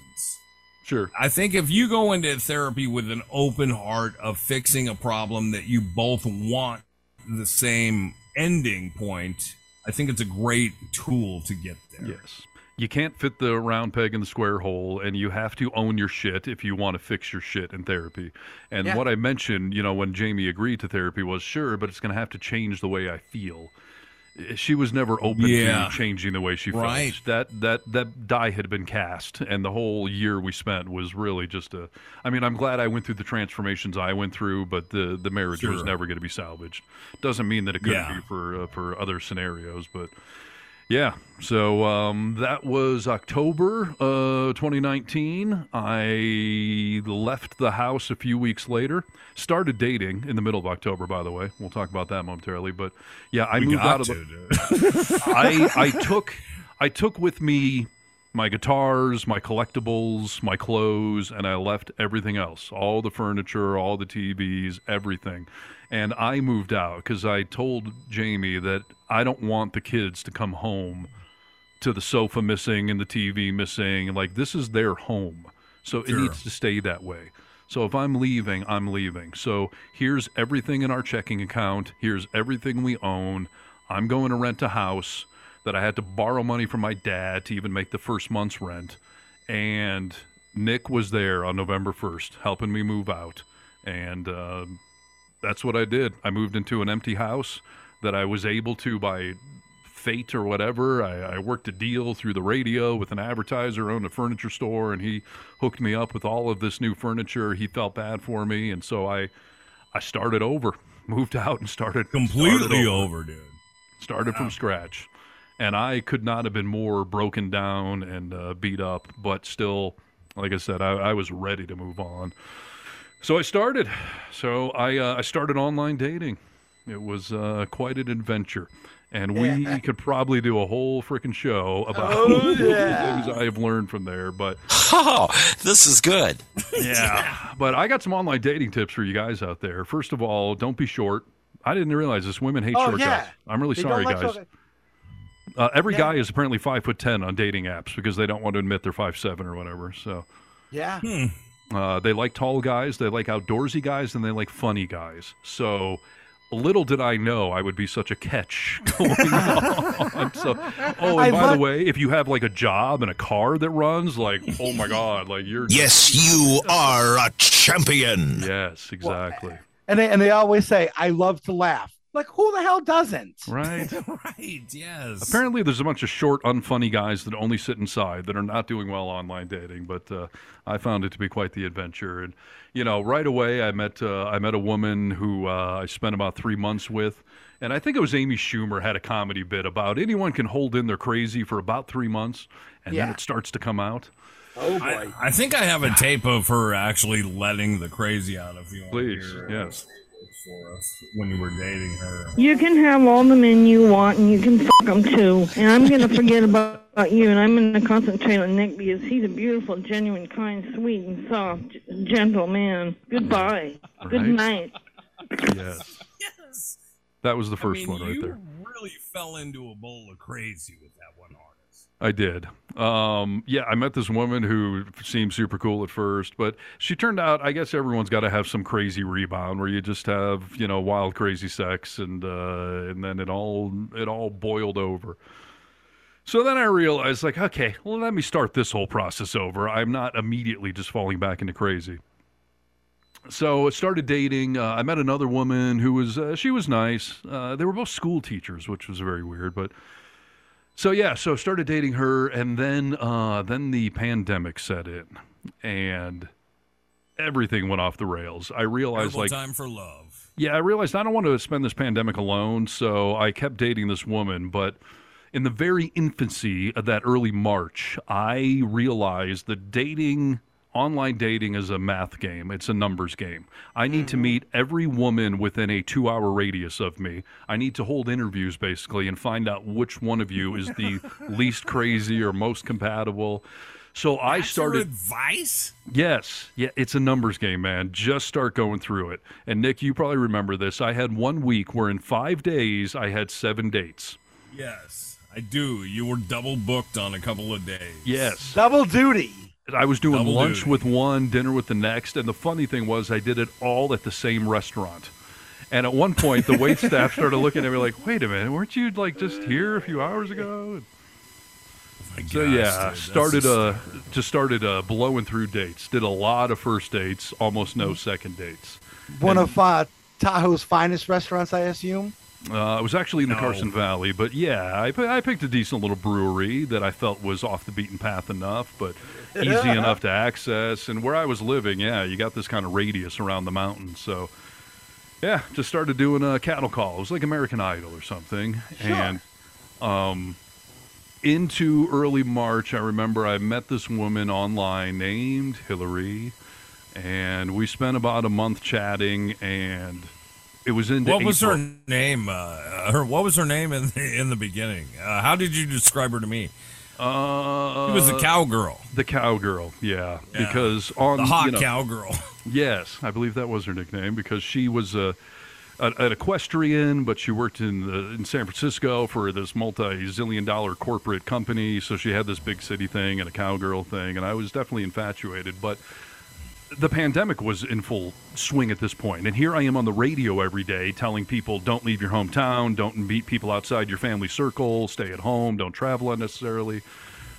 But I'm talking with this woman online who I'm just completely intrigued by. So we basically said, like, tell you what, why don't we meet at a park? We'll sit on opposite ends of a bench, 6 feet apart, and let's just meet face to face and see if there's any chemistry there at all. So, broke the COVID rules, went down off the hill to the other side, actually, away from Nevada, towards California, and I met Hillary in person, and I was infatuated. I knew right away that she was the one. And I called Nick on the way home and was just like, I'm dumping that other one. I'm all in. I found it. I did the interviews and I found it. This woman is smart, sexy, funny, got her shit together. There was magic in her eyes. Like, I could see my past in her eyes. I could see my future. Like, I found her. I was so... That's romantic, dude. Fucking ecstatic. You were really giddy. Yes. I called you immediately on the way home. Yes. Do you remember this call? Oh, of course I do, dude. You broke the COVID rule. Yes. And you had to tell me about it. Yeah. So, I immediately called up this other girl that I'd been kind of keeping on the line. I was like, hey, sorry, Friday is not going to happen. I got to be done because I can't be dating two people at once, and there's no scenario I want to fuck it up with Hillary. So, thank you for your time, but we're moving on to the next. And the funny At least thing she was a nice person. She was a very nice person, and I felt terrible breaking her heart because she was really into me, and I wasn't. Yeah. She showed up at the office to get some stuff she had left in my house, and I felt like I was firing someone because I've had to do that. But she was sitting in my office in the chairs where the employees sit, and I'm telling her, like, hey, I'm really sorry, but, your services are really no longer needed here. And it's not you, it's the company. We're just going to go in a different direction. So. The organization would like to make a change, and unfortunately, you're not in the plans. Yeah, yes, exactly. And he was really bummed out about it. I mean, you lamented over it for, a couple of days of how you would tell her. It's just like firing someone. Like when I took over as GM, I had to fire some people, and I felt terrible about it. Even those that deserved it, I still feel terrible affecting somebody's life. Sure. Like that. Yeah. So, this woman, she was a very nice woman. There was nothing wrong with her per se. There was just no spark there, no magic, no chemistry. And I probably shouldn't have let it linger into the COVID like I did, but I didn't want to spend Rona alone, so, But yeah, I went through my online dating of several months, and I found this amazing woman, and that was it. We've been going, we've been together ever since, and the story has more twists and turns, but that's where that part of it is. That's how I started the pandemic. How'd you guys start the pandemic? Well, you know what? My start to the pandemic was nothing special. I mean, it was like every other American where, right before the whole country went on lockdown, I was in Arizona sitting by a pool, and everybody was talking about this corona going around and everything like that, and that we were going to wear masks to try and stay safe. We had to disinfect all of our stuff, and I was like, what is going on here? And then when we got home from that trip the next day, they pretty much just locked the country down. Rachel was working from home. I was already working from home, so there was not a huge change for me, dude. I mean, I didn't leave my house. My mother, who is 75 years old, lives by herself, and I thought, this is going to be really difficult because I do a lot for her, My sister, on the other hand, and her new husband they did not take this seriously at all. I mean, they were going to work and they were like, well, it is what it is. You get a cold and then it's better, blah, blah, blah. And I was just like, you can't be around mom. So that was the biggest thing about the pandemic for me is I felt like I divided my mother and my sister with a wedge and kind of felt like an asshole. But, not a lot else changed for me, I guess. I mean, obviously, I couldn't go out and do the stuff I normally did, but I was fine during pandemic, dude. I have my house and my property, and I didn't really need to go anywhere. So I was all good. But we all had a little extra concern for you, as we discussed 4 hours ago. You have MS, which makes you immunocompromised, so you had to be a little extra diligent compared to the rest of us. Yeah, 100%, dude. And, that made me a little bit of I bet it made me a little bit annoying to people who are trying to live their regular lives because it's not even that I have MS. It's the medication that I'm on for MS really knocks the shit out of my immune system. So, no, it was scary, dude. I was really scared in the beginning of it because I had heard not only just like what we were all hearing, but then talking to my doctors at the same time, knowing that people that were on my medication were getting it, and some had fared okay, and some had died, Right. So I was just like, wow, this is crazy for sure. Yep. But there's a lot of the reopening of this world that I'm not okay with. I don't necessarily want to be back out in public all the time. I enjoyed being a hermit a little bit. I enjoyed not showering every day. There were times I went 3 or 4 days without showering. Yeah, there were some upsides to being locked in. You're right. yeah, for sure. I mean, just I gained. Everyone talks about the COVID-15. The COVID-15. I had the COVID-30, dude. I gained 30 pounds during this whole pandemic, and it's starting to come off. But I have started to get it off before and brought it right back on. I'm struggling with the weight loss from COVID and not trying as hard as I need to be. But I'm a fan of microfasting. That's how I figured my shit out. See, dude, my sister just started. I don't know. Is this microfasting? They are 4 and 3. 4 days fast, 3 days not. No.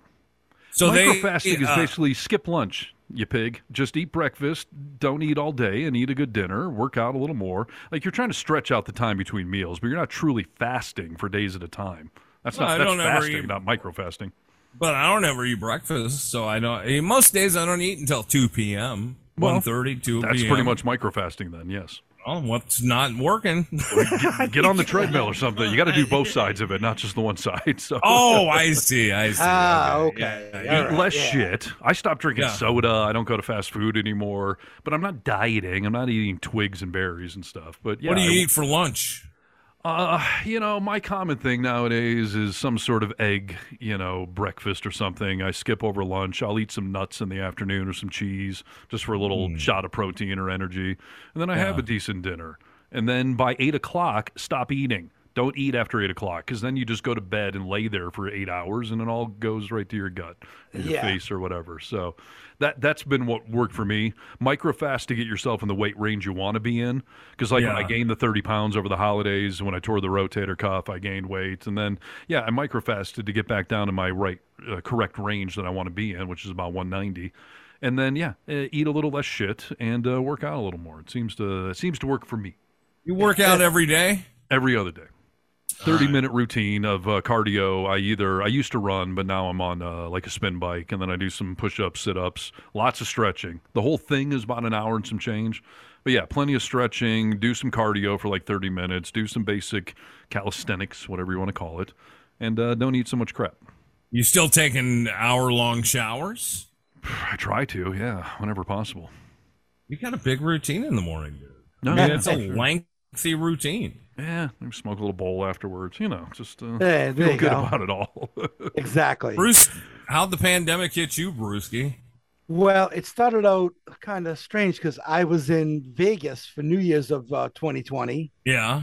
And I got shocked by my defibrillator while I was in Vegas. Oh, dude, I've seen it happen to you before, and I know that it is. I don't think people understand how painful that is. That Steve's talking about what a big tough guy Brewski is, and I've seen that drop you before, dude. I know that has to be. Yeah, and explain real quick. You have a defibrillator built in, correct? Because you have heart issues. You were born with heart issues, right? No, I have, well, yes, kind of. I have what's called cardiomyopathy. And so... Man, we're a sad bunch. Jeez. But so over the past few years, in 2000, actually, after I came back from Paris, I had to go to the hospital because I was blacking out. And it turns out that my heart was stopping for no particular reason, just stopping. Wow. And so I have this defibrillator in my chest, and it's as strong as the big paddles in the emergency room. So when my heart stops, it shocks me, and it threw me on the ground. I was in the valet area of the Golden Nugget in downtown on Fremont Street when I got shocked. And this old lady sitting next to me was like, "Are you okay?" And I'm on the ground. And I got up and I told her what was going on. And she's like, she says to me, she starts scolding me, "You need to go see a doctor, young man. You need to go see a doctor. That's scaring the hell out of people." And I was just like, and I appreciate it. Sorry. Scared the hell out of you too, I'm sure. Yeah. Well, so then I got really sick like the next day, and I'm still in Vegas. And so I ended up spending 2 extra days in Vegas staying at my friend Jessica's house. And I slept the entire time. I get home, I've got pneumonia. Oh, wow. And so now this is right at the beginning of Corona. Do you think you might have Corona? At that time, in hindsight, I thought that it may have been because I had pneumonia. And so I got really sick. And then you were real sick. Yeah, I was laid up like just crazy how much I was laid up. And then right after that, my dad had a stroke. Well, and he had a stroke in what they called 3 mini heart attacks. And I don't know how any heart attack can be mini. Sure. And then my dad was in a rehab hospital for a long time. And so that's how coronavirus started out for me in 2020. So were you, when your dad got put in the rehab facility, were you able to go see him, or did you have to stay away? No, I was able to stay away. And then that's when things started to really pick up about Corona, because he was in Mass General prior to that. Actually, he and I were in Mass General almost like passing each other. I was coming out as he was going in. Wow, perfect. Yeah, I know. Huh? Jeez. And so then, February, March, all the Corona stuff really starts to hit. And my dad was still in the rehab hospital at that point. And so, yeah. And then he was with us until October of that year when he died. In October of 2020? Yeah, my dad died in October of 2020. He was going to an appointment with my sister to cardiac rehab. And he walked outside and he sat down in the car, and he had his left foot in the car, his right foot in the driveway, and he just went. Wow. And my sister came running in the house. I was in bed, and she's screaming, Jason, you got to get up here quick. Dad's, and you got to come on help Dad. And I ran outside, and I thought I felt a pulse, and I thought I could have pulled him onto the ground because I'm CPR trained. Oh, Brewski, I'm so sorry, man. Jeez. By then the emergency medical staff shows up. They pulled my dad out of the car, and I'm glad my sister didn't see it, but they were performing CPR on him on our driveway, and put him in the ambulance, and we could see the ambulance rocking, and we kind of figured they were still doing CPR on him at that point. But at this point, they've been doing CPR on him for a good 7-8 minutes. Wow. Yeah, and then they wouldn't tell us. Get this, we're his kids. We called the ambulance company. They will not tell us what hospital I took my dad to. By state law, all they could say was a medical facility close to your home. What? Wow. I mean, that doesn't make any sort of sense at all. Wow. Yeah, and so we were heading towards the wrong hospital, and then we got a call, and my mom at that point, who was at that point was almost nonverbal, because my mom had MS, but she also had what's called progressive supranuclear palsy, which looks a lot like Parkinson's, but it's a lot more aggressive, and only 1 in 100,000 people in the United States get it. And it basically takes everything away from you except your mind. So your mind is completely sharp, but you can't really speak anymore. You can't feed yourself. You can't nothing. There's nothing you can do for yourself at all. Wow. And so my mom was able to get us on the phone, and she told us in her best way she could what hospital to go to, and we walked into the hospital, and they said, and they took us to a room right away, my sister and I, and they sat us down in a room, and then a doctor and a social worker walked in, and the social worker set down a box of tissues, and we kind of knew what was happening at that point. And My sister lost it. Was my sister and my dad were like two peas in a pod, and my sister looks exactly like my mother's mother, my dad's mother, and my sister is just losing it next to me, and my first call was to my aunt Beth, who's more like our big sister. She's only five. She's 5.5 years older than me, and we grew up with her. And I called Beth, and she's a nurse, and she slapped me in the face figuratively. She said, "Jason, I need for you right now because I can hear Becky. I know how upset she is. I need you to be straight right here. As much as you're hurting right now, I need for you to make sure you're there for your mom and your sister." And it was one of those things where you just do what you're told to do. Yeah. You know, step up. And then we went home. We got my mother, put her in the wheelchair, took her to the hospital so she could go and say goodbye to my dad. And so that's how 2020. That's how 2020 started for me. Yeah, exactly. So anyway, yeah. People, this is what I'm talking about, that Nick and Brewski and I have lived a lot of life in the last 16 years since we signed off from this talk show that we are now resurrecting. And we got a lot of life experience, a lot of good, a lot of bad. So I hope it gives everyone a little more faith in taking some of our opinions more seriously, because this is a lot that we've been covering here, and we're really approaching the 4-hour mark here. So, Brewski, you had to really be strong for a lot of people, for a lot of your life. I feel that way, but towards your dad and for your sister and your mother, you really had to be a rock for a lot of people. That takes a lot out of you, dude. You were made for a very special reason. Well, you know, the other hard part about all this, and I'm glad that I was back here when I moved back here when I did, because that's when things really kind of sort of take a nosedive health-wise for my parents. Yeah. Before that, I was in Seattle for so long, and I didn't really see all that stuff. And my sister would reach out to me, and we'd try to talk once a week, maybe twice a week or something. But you know, with time differences and busy schedules, it just doesn't always work out. So I'm glad that, in a way, that I was back here. But my sister is the real angel in all this, because my sister basically was my mother's caregiver. She was. Dude. I mean, you don't understand, like, and I'm not going to get too graphic here, but like when my mother had to poop, my sister had to lift her up out of a chair, put her on a little chair for my mom to poop into a pot, and then my sister had to literally wipe my mom's butt. Yeah. And my sister had to do that kind of stuff all the time. I couldn't do that because my mother wouldn't let me, but if I had to, I could. But it's just one of those things where, you know, you don't ever understand really what it's like for people who have to take care of a family member until you do it yourself. I 100% agree. But I also believe that, you know, going through the whole experience when my dad passed away,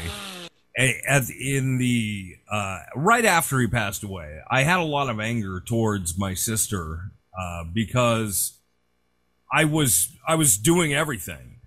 I understood after everything happened that there was a large part of that story that was prior to him passing, that I was like you and not around as much when you were in Seattle.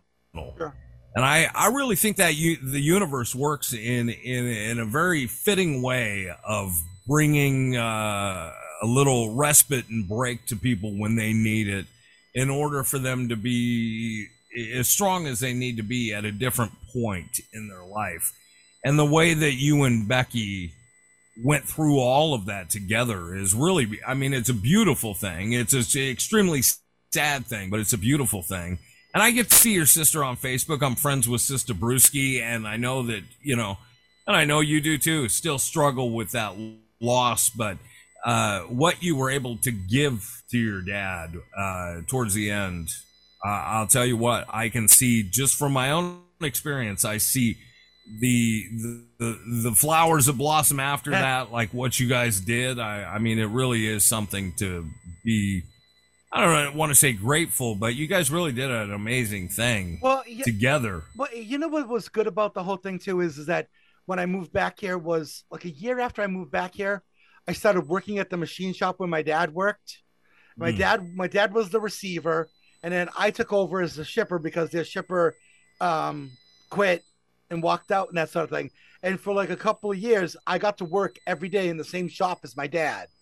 Amazing. And cool. You know, now granted, we would argue every so often, and he didn't understand some of the stuff that I did in my shipping department because he came from that background. And why do you do things different than I did? And then also everything when he did it was all on paper. Like he always said, Jason, go get a pencil.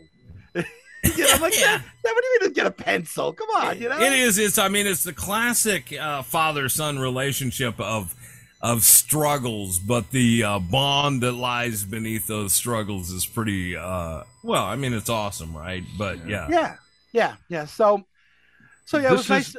Go ahead. Sorry. No, it was just nice to be able to share that time with him. It really was. Yeah, for sure, dude. And that's something you can be grateful forever, you know, and I'm sure that he was just as grateful for it, you know, which is pretty cool. So. Yeah.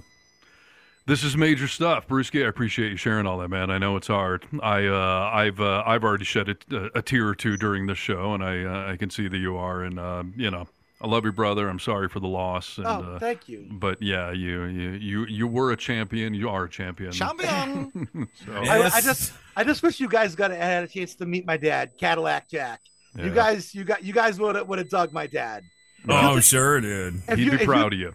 So. If you think I have a big personality, my dad was even bigger than that. I mean, yeah. And unfortunately for his funeral service, because it was during COVID, we had to keep it small, and it wasn't quite the send off that we really wanted to have.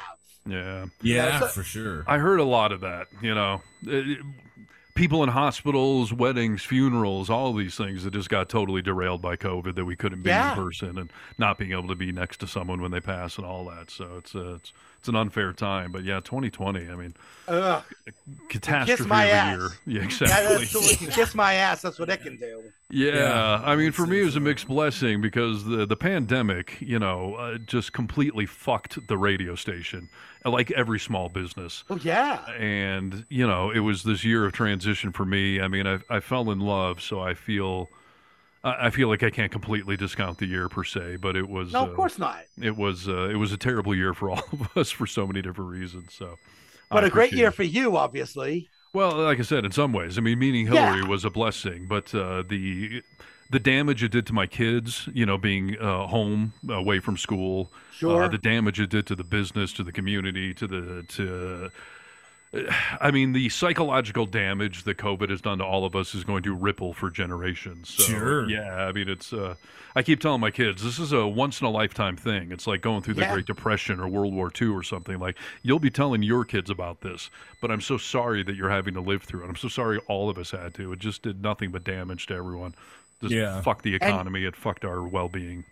Well, and you guys do so many community-based events at your stations. Yeah. And I can only imagine how it affected you, because you call Tahoe a city, and it is, but it also, from afar, from my point, it seems like kind of a small town too. Yeah, it's a world famous destination with all sorts of entertainment and recreation, but it's a small town of like 30,000 people.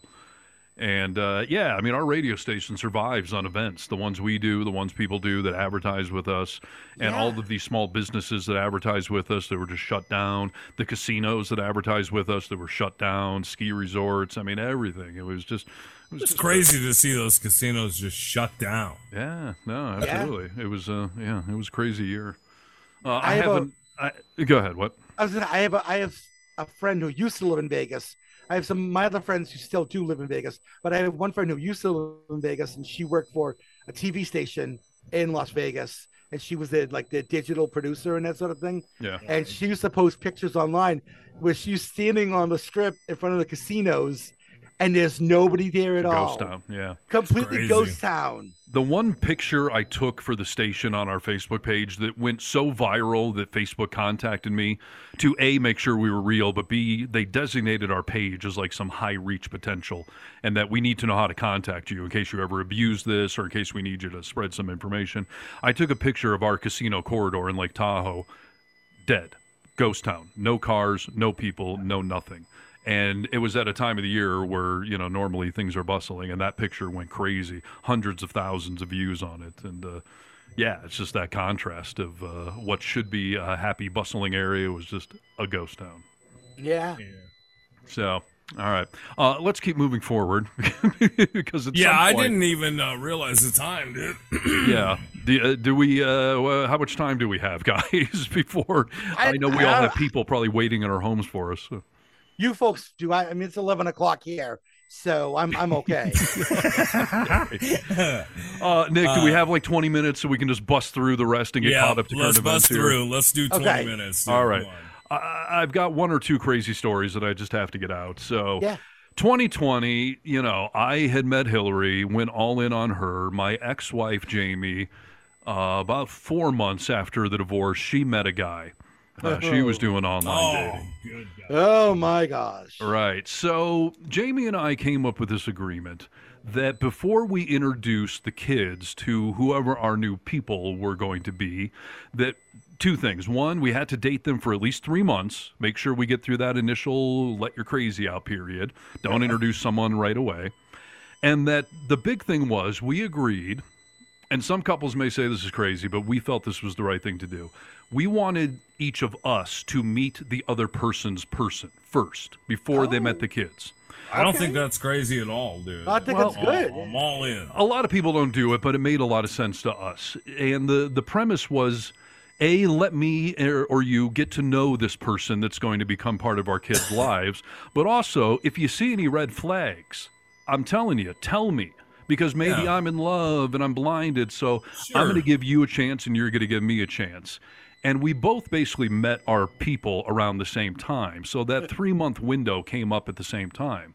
Right. And so we had meetings where I invited Jamie over to my house and she got to meet Hillary and was technically allowed to ask any questions she wanted to, but it was weird. Jamie just talked through the entire thing nervously. Just nervous talk, yeah. Filibustered the entire meeting. It's weird. It was very weird, and she made it even weirder.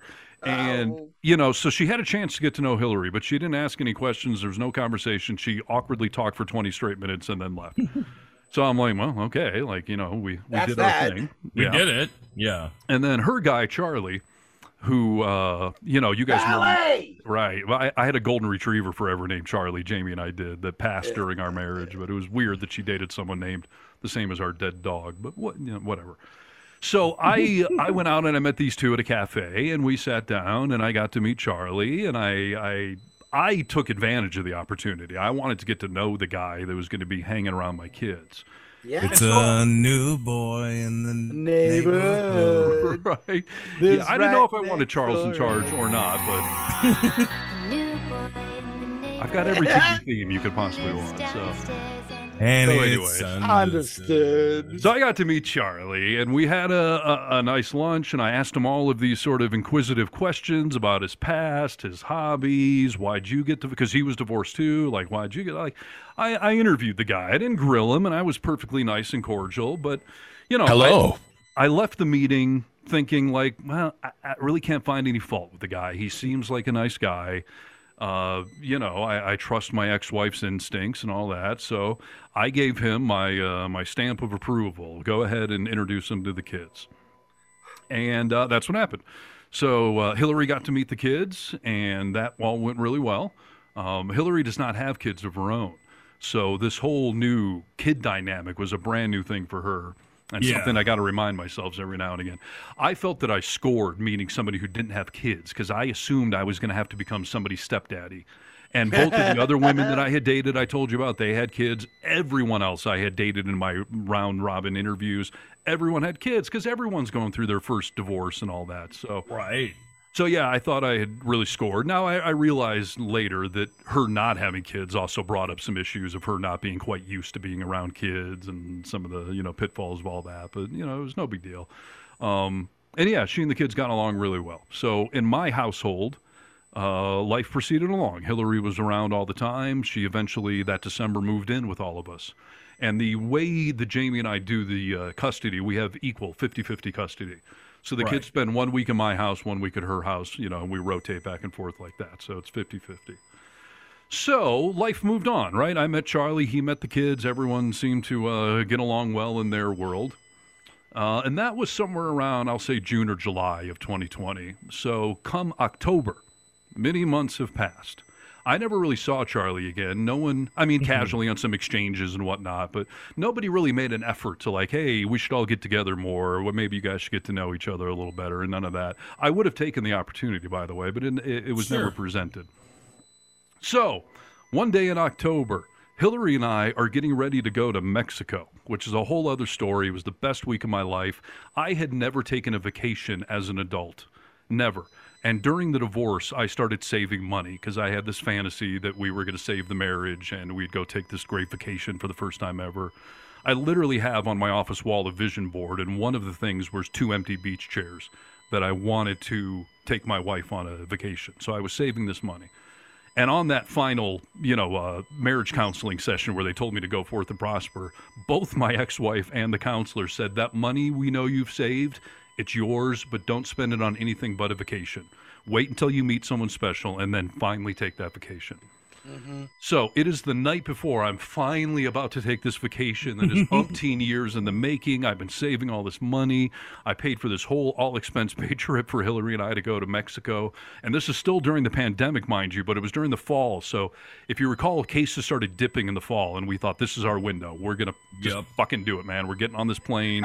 RE20 masks or N20, whatever the hell. We're going to just bulletproof. We're going to go to this resort. We're going to just stay locked in our rooms, just have fun upon fun. And so the night before we're getting ready to leave, I get home. We had some off-air emergencies at the radio station. I was up climbing around a transmitter, and I come back to my house, and there is a business card in my front door from a private investigator. And on the back of the business card, it said, Steve Harness, please call me. And I'm thinking, like, what did I do? Who did I piss off? What law did I break? Like, I'm getting ready to go on this trip, but how can I leave with this not lingering? knowing? Right. Yeah. Right. So I pick up the phone and I call this guy, and I'm like, hey, it's Steve. You left a card? He's like, yes. He said, I'm on the road right now. I'll be at my office in about 20 minutes. Can I please call you back? And I was like, yeah, sure, but what's this about? He said, I want to talk to you about Charles Spence. And I'm like, who? He's like, this is your ex-wife's boyfriend? I'm like, Charlie? He's like, yeah, I need to talk to you about him. And I'm like, I hardly know the guy. I don't know what I can offer you, but okay, sure. Call me back in 20 minutes when you get to your office. I immediately text Jamie, my ex-wife, and I'm like, there's a private investigator knocking on my door wanting to talk to me about your boyfriend.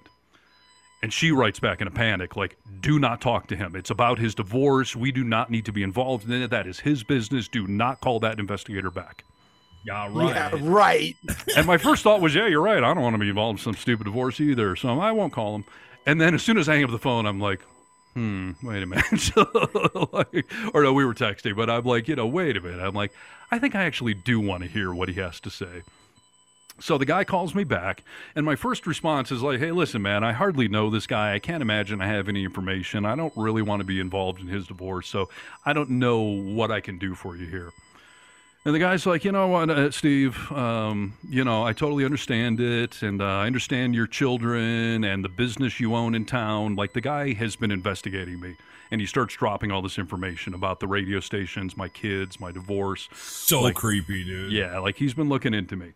And I was like, listen, this is really making me uncomfortable. I don't think I want to have this conversation. And he says, that's fine. He said, but I'm a parent. I have kids too. And before you hang up this phone, I just want to make sure that you know that Charlie is out on parole for murder. Let the bodies hit the floor. Let the bodies hit the...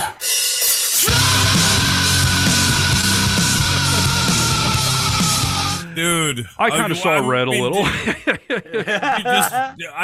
Did you feel like you were in a dream? Because that shit just doesn't happen. It was completely unbelievable. And the first thing I said to the guy was, is this a prank? Are you with another radio station? Like, am I on air right now? Because obviously she's not dating a freaking guy out on parole for murder of all things. And if I may interject one quick, if anybody has ever seen a picture of this guy, if you looked at him, you would never say, that guy's a murderer. Right.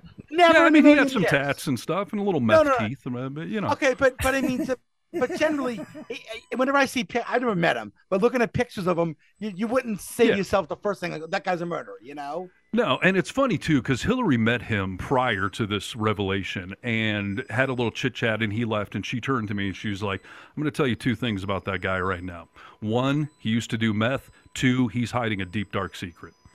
And I was like, who are you to be judging this man like this? Like, how dare you? How dare you make these assertions? Well, the meth teeth is kind of obvious. Oh, yeah. He definitely had a meth problem as a teenager, and he was definitely out on parole for murder. So I immediately called Jamie. I call her this time, and she gets on the phone, and I'm just like, tell me what is going on. Tell me the truth. She's like, what are you talking about? I said, who is Charlie? Tell me the truth.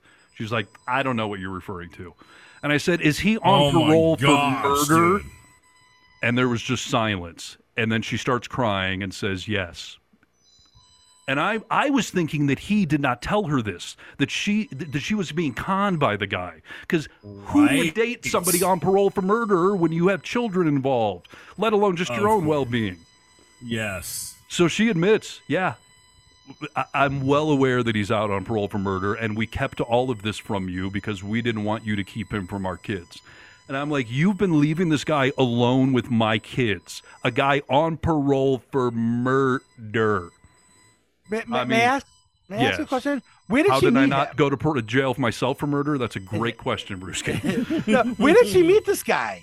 She met him online. And here's the stupid part. Like, she met him online back in that January. And prior to that, I had called her at one point because as I was dating people online, I started hearing horror stories about men out there doing just twisted freaking things. So I called her and was like, you got to be careful when you're online dating. Like, I am hearing stories from women in our community about predators out there preying on them. So please be careful. So this is the question that everyone asks. They were talking online, and before they met for their first coffee date, he calls her and tells her, like, listen, before we meet, I need you to know I'm out on parole for murder. And she still went. Yes. Yes! Yes. Yes. Let's see where this goes. Oh, you're on parole for murder. I mean, what do I know? Well, and it's not like Jamie's an unattractive woman and she couldn't date other guys. This is the thing. Yes, 4 months after we've been divorced, this is who she goes all in on. Oh my God. I dated some other people and they just weren't right. But this Charlie, he was just so nice and funny, and he confessed he was out on parole for. No woman in their right mind, when you're online dating and the guy says I'm on parole for murder, you do not continue with that. Okay, no. Especially when you have children. Dude, I mean, Ted Bundy was a charming man. Like, what the fuck do you think this is? Right. Now, yes, everyone has wondered, how did it ever continue past that point? But it did. They kept it secret from me. And, you know, I find out from the private investigator knocking on my door, and then they confess it all and are like, well, now we've told you the truth. Like, no. You got caught. You did not tell me the truth. Don't get credit for this.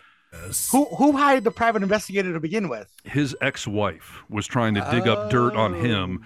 Okay. He was hoping I was going to say they were out doing blow and all this stuff, or he was violating his terms of his parole. Oh, okay. Or, you know, he was trying to gather info to take into their divorce battle. So, yeah, this whole freaking thing comes out.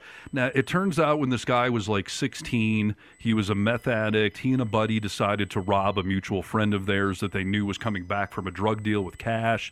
And he stole a gun from his mom, gave the gun to his buddy. They robbed the guy. It went sideways. They shot him.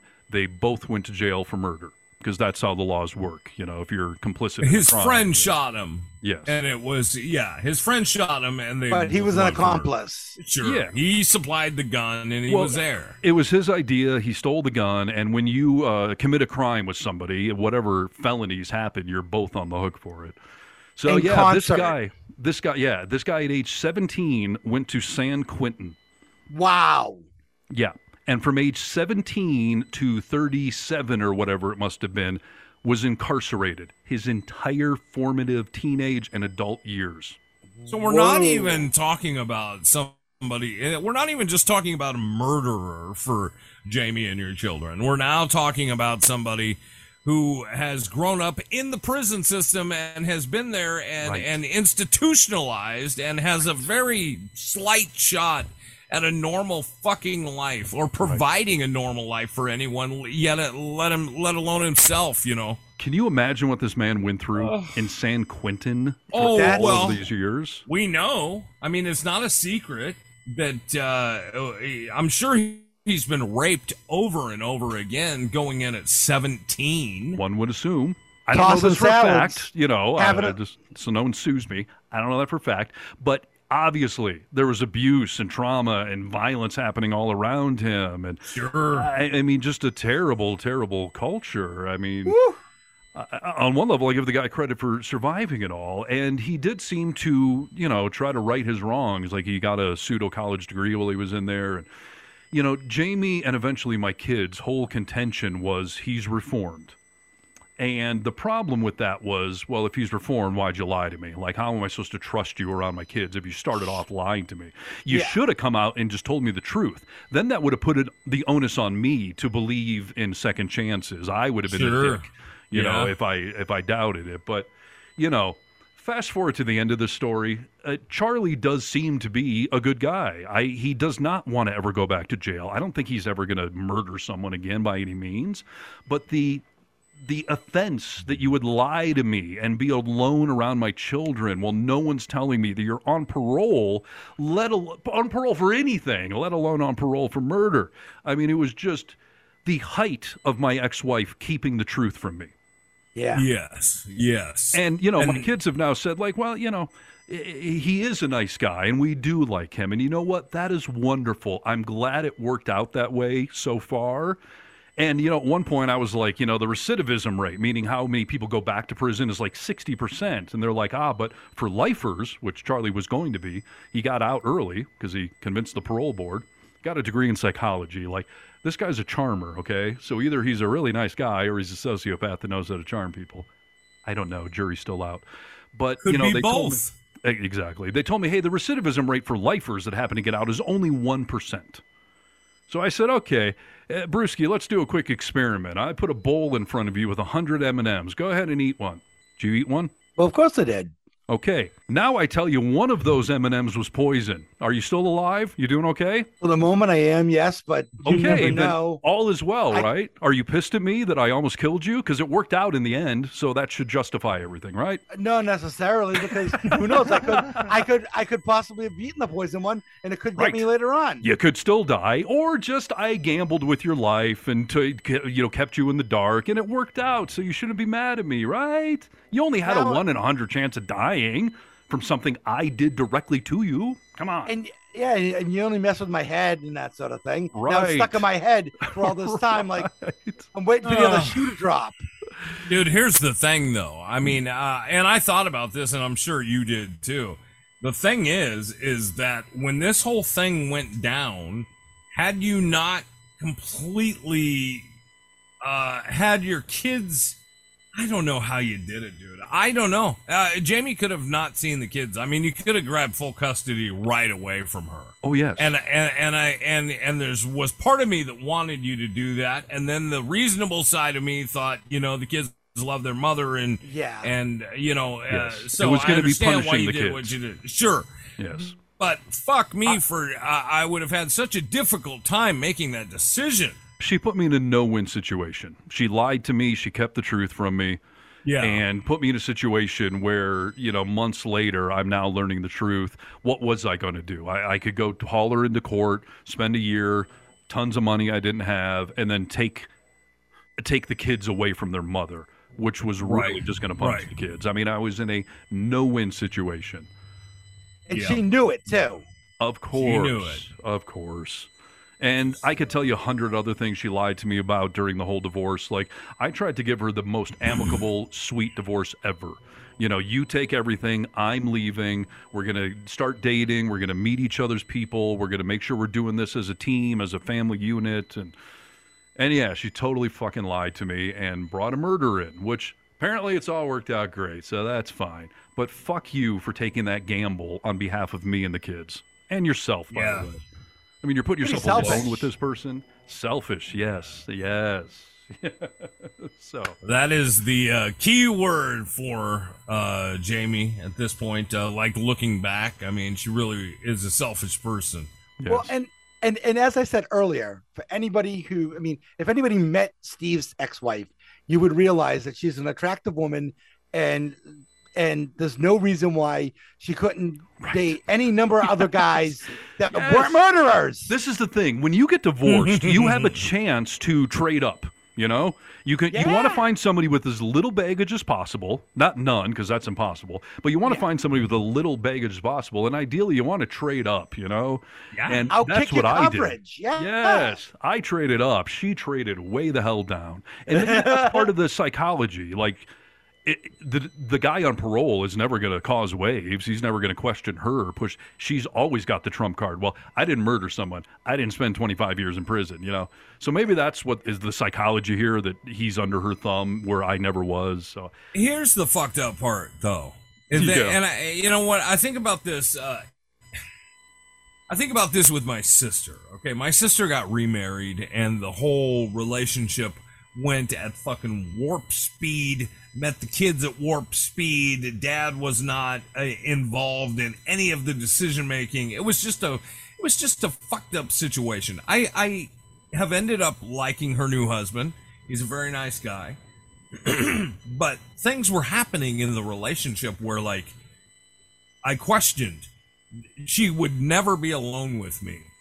I would ask her to go do things on our own, and she would never do it. Like, and so I started to question, like, oh, is this guy controlling, or is this guy abusive in some way, you know?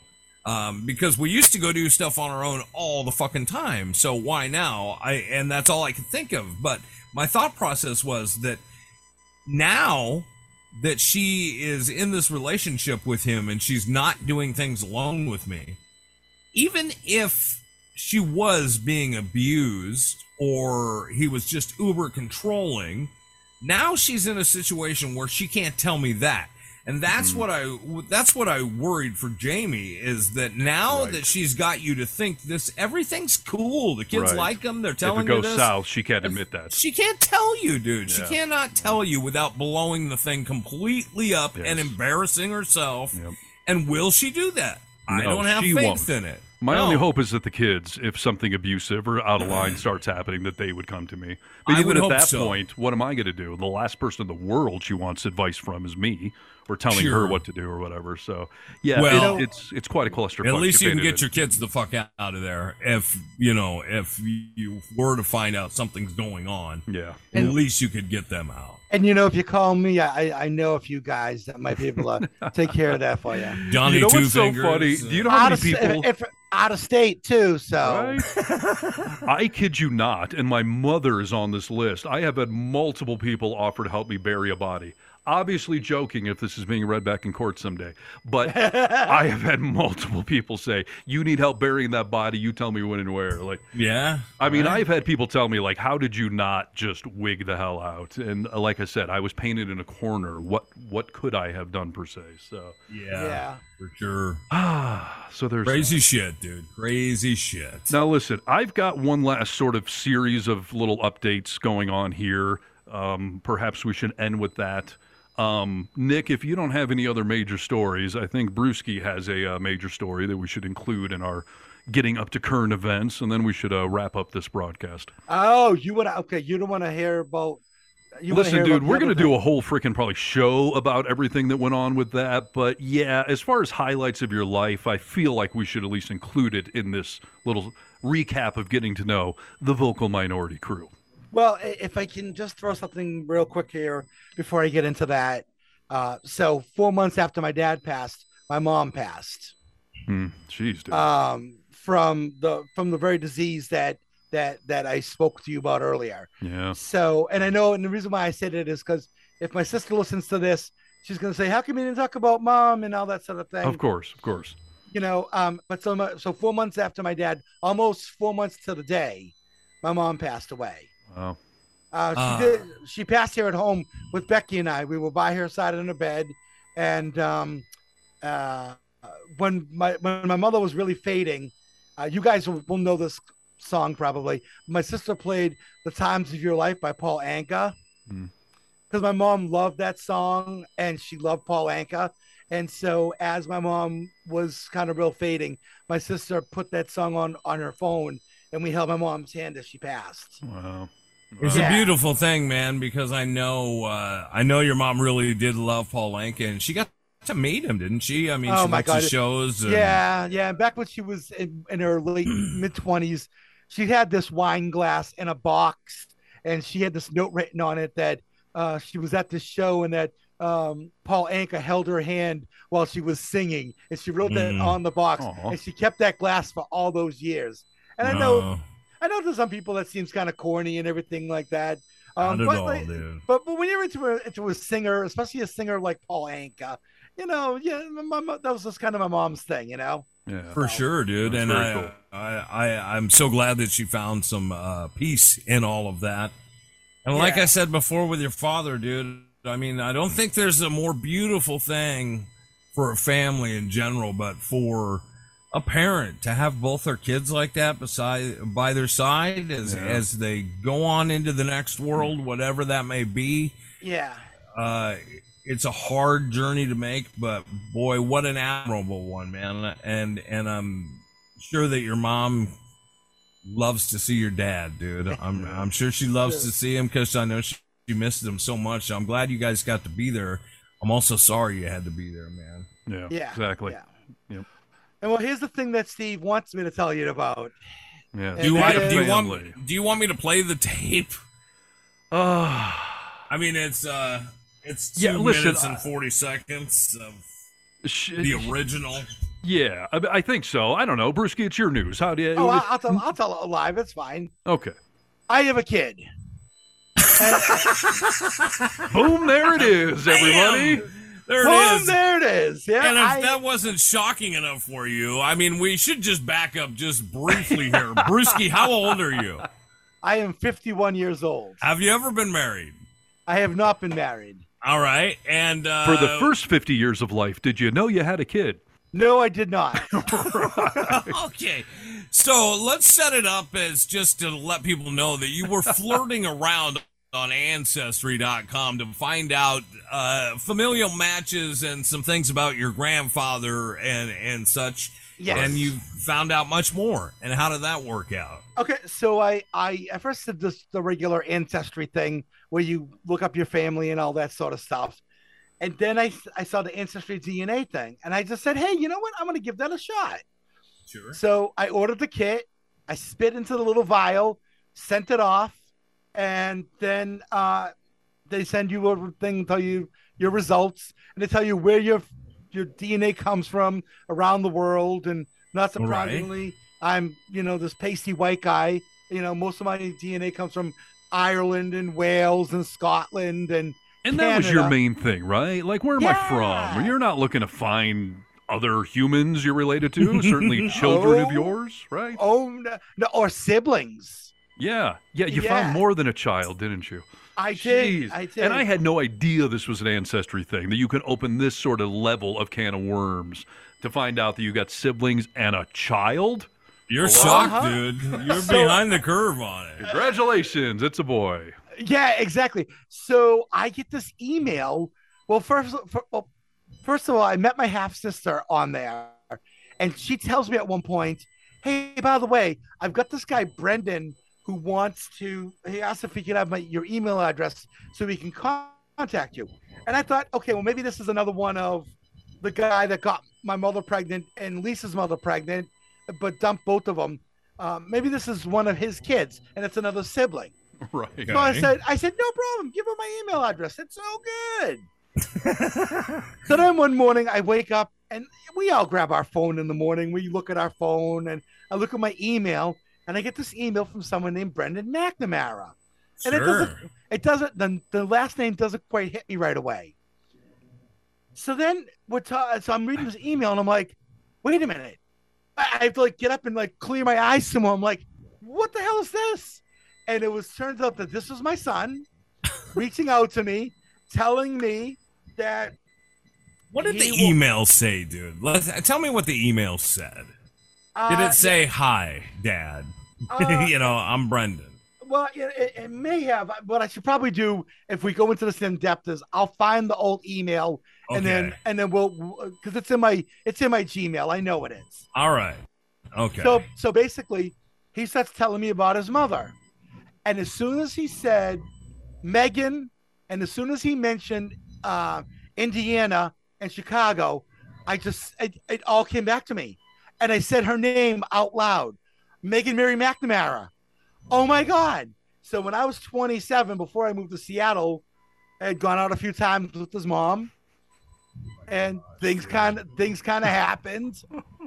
And then, so I guess what happened was she got pregnant. She knew I was going to move to Seattle. And she also knew that I was moving to Seattle, not for a radio job, but a corporate job I had at the time.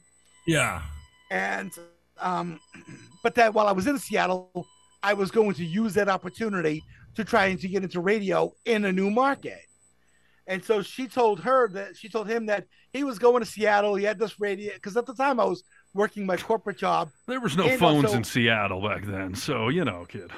I still don't understand how she didn't get a hold of you. Dude, she kept this from you. You got a woman pregnant and she knew who you were and where you were, and she never told you you've got a son?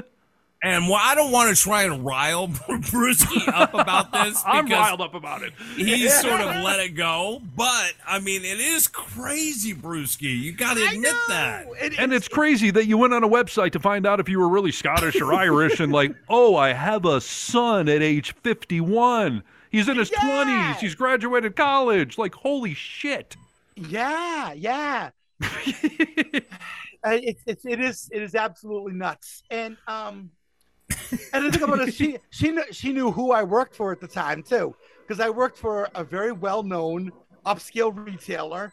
Yes, she could have found you. Yes, of course. And said, hey, by the way, and so I moved to Seattle, and I moved to Seattle in September of 1998, and he was born in March of 1999. Wow. Dude. 1999. It's 2021 when you find out. Yes. I mean, that is incredible, dude, that you didn't know that, and now, well, like I said, I don't want to get you riled up, dude, but... Listen, that part of it is utterly crazy, but holy crap, you have a son. You're a father. I know, of all people. I mean, jeez, And again, we were talking about the struggle poor Nick and Rachel are having, and you got a kid you don't even know because no one wanted to tell you. No one bothered. It's unreal, Nick, you could have a kid somewhere. Maybe you just go on Ancestry. You could have a kid tomorrow. Well, that's what I've learned from this. Ordinarily, yes, I should be completely off the walls and angry and that sort of thing. Well, but you're like with me and the murderer. Like, what are you going to do? It was 22 years ago. What are you going to do now? Yeah, exactly. I guess so. I want someone to get mad about it. Right. Damn it. I want someone to be mad. So here's the thing. Yes. So Daddy Brewski.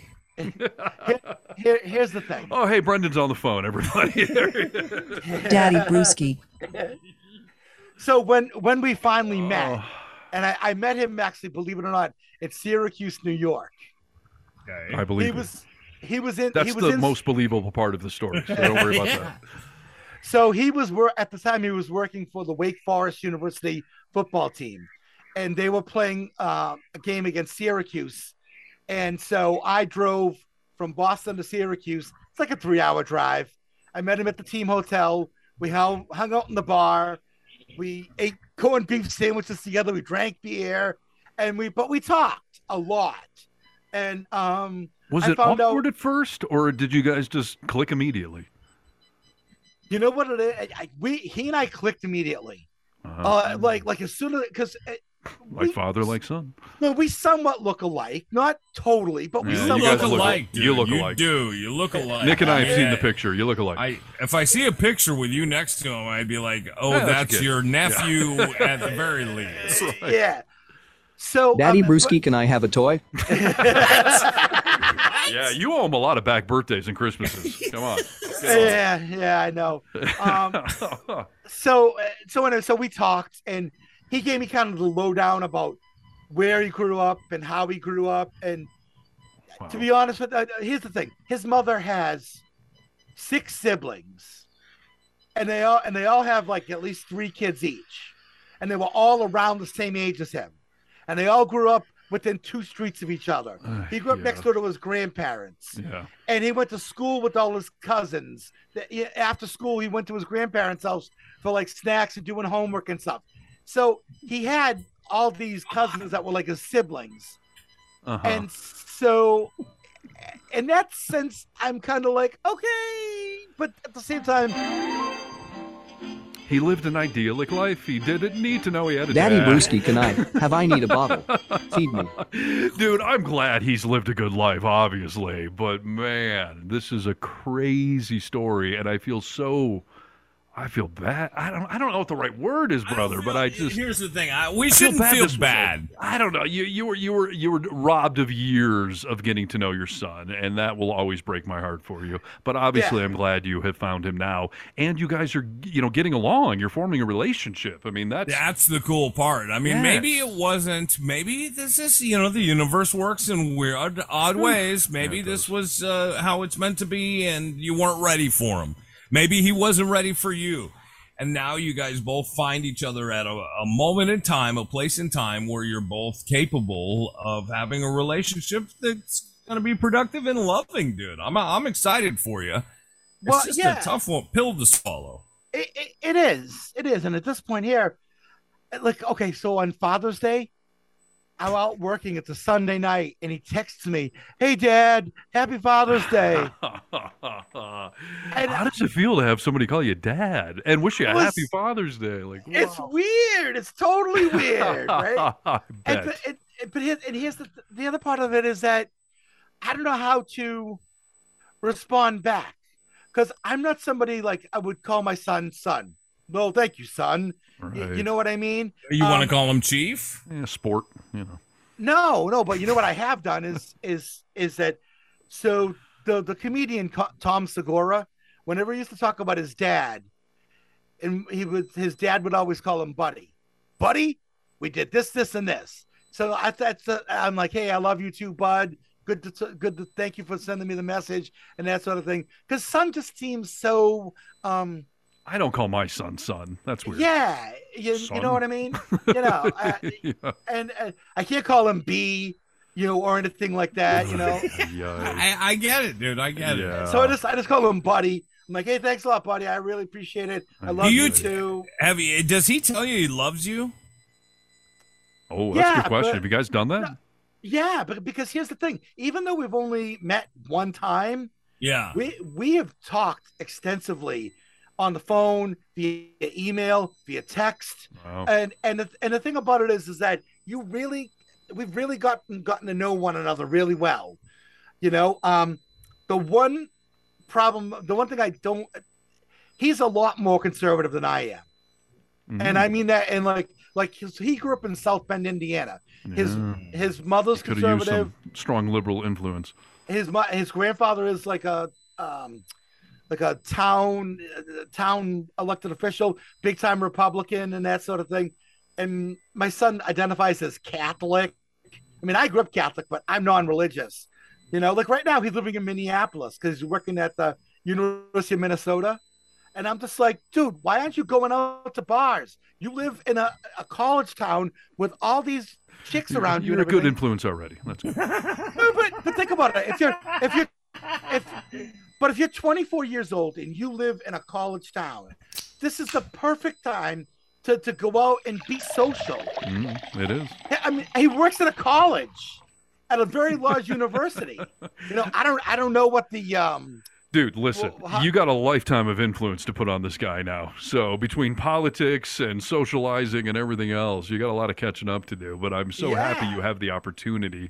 And just, I can't even sing your and his praises enough that you guys were both willing to do this and have embraced it, and that there's not animosity and all that stuff. I mean, it's impressive.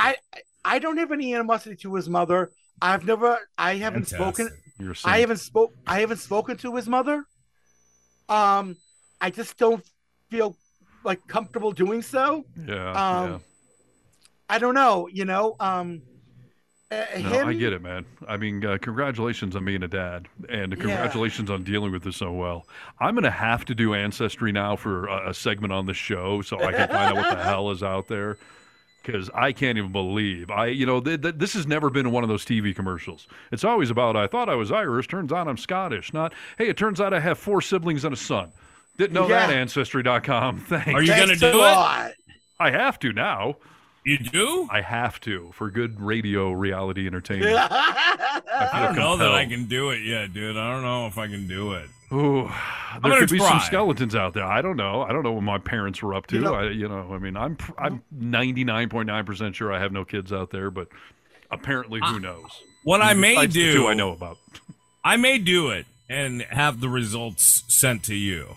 And that way, if there's results I won't want to know, you could keep it from me and never speak of it again. Great. Okay. Yeah, good. Thanks.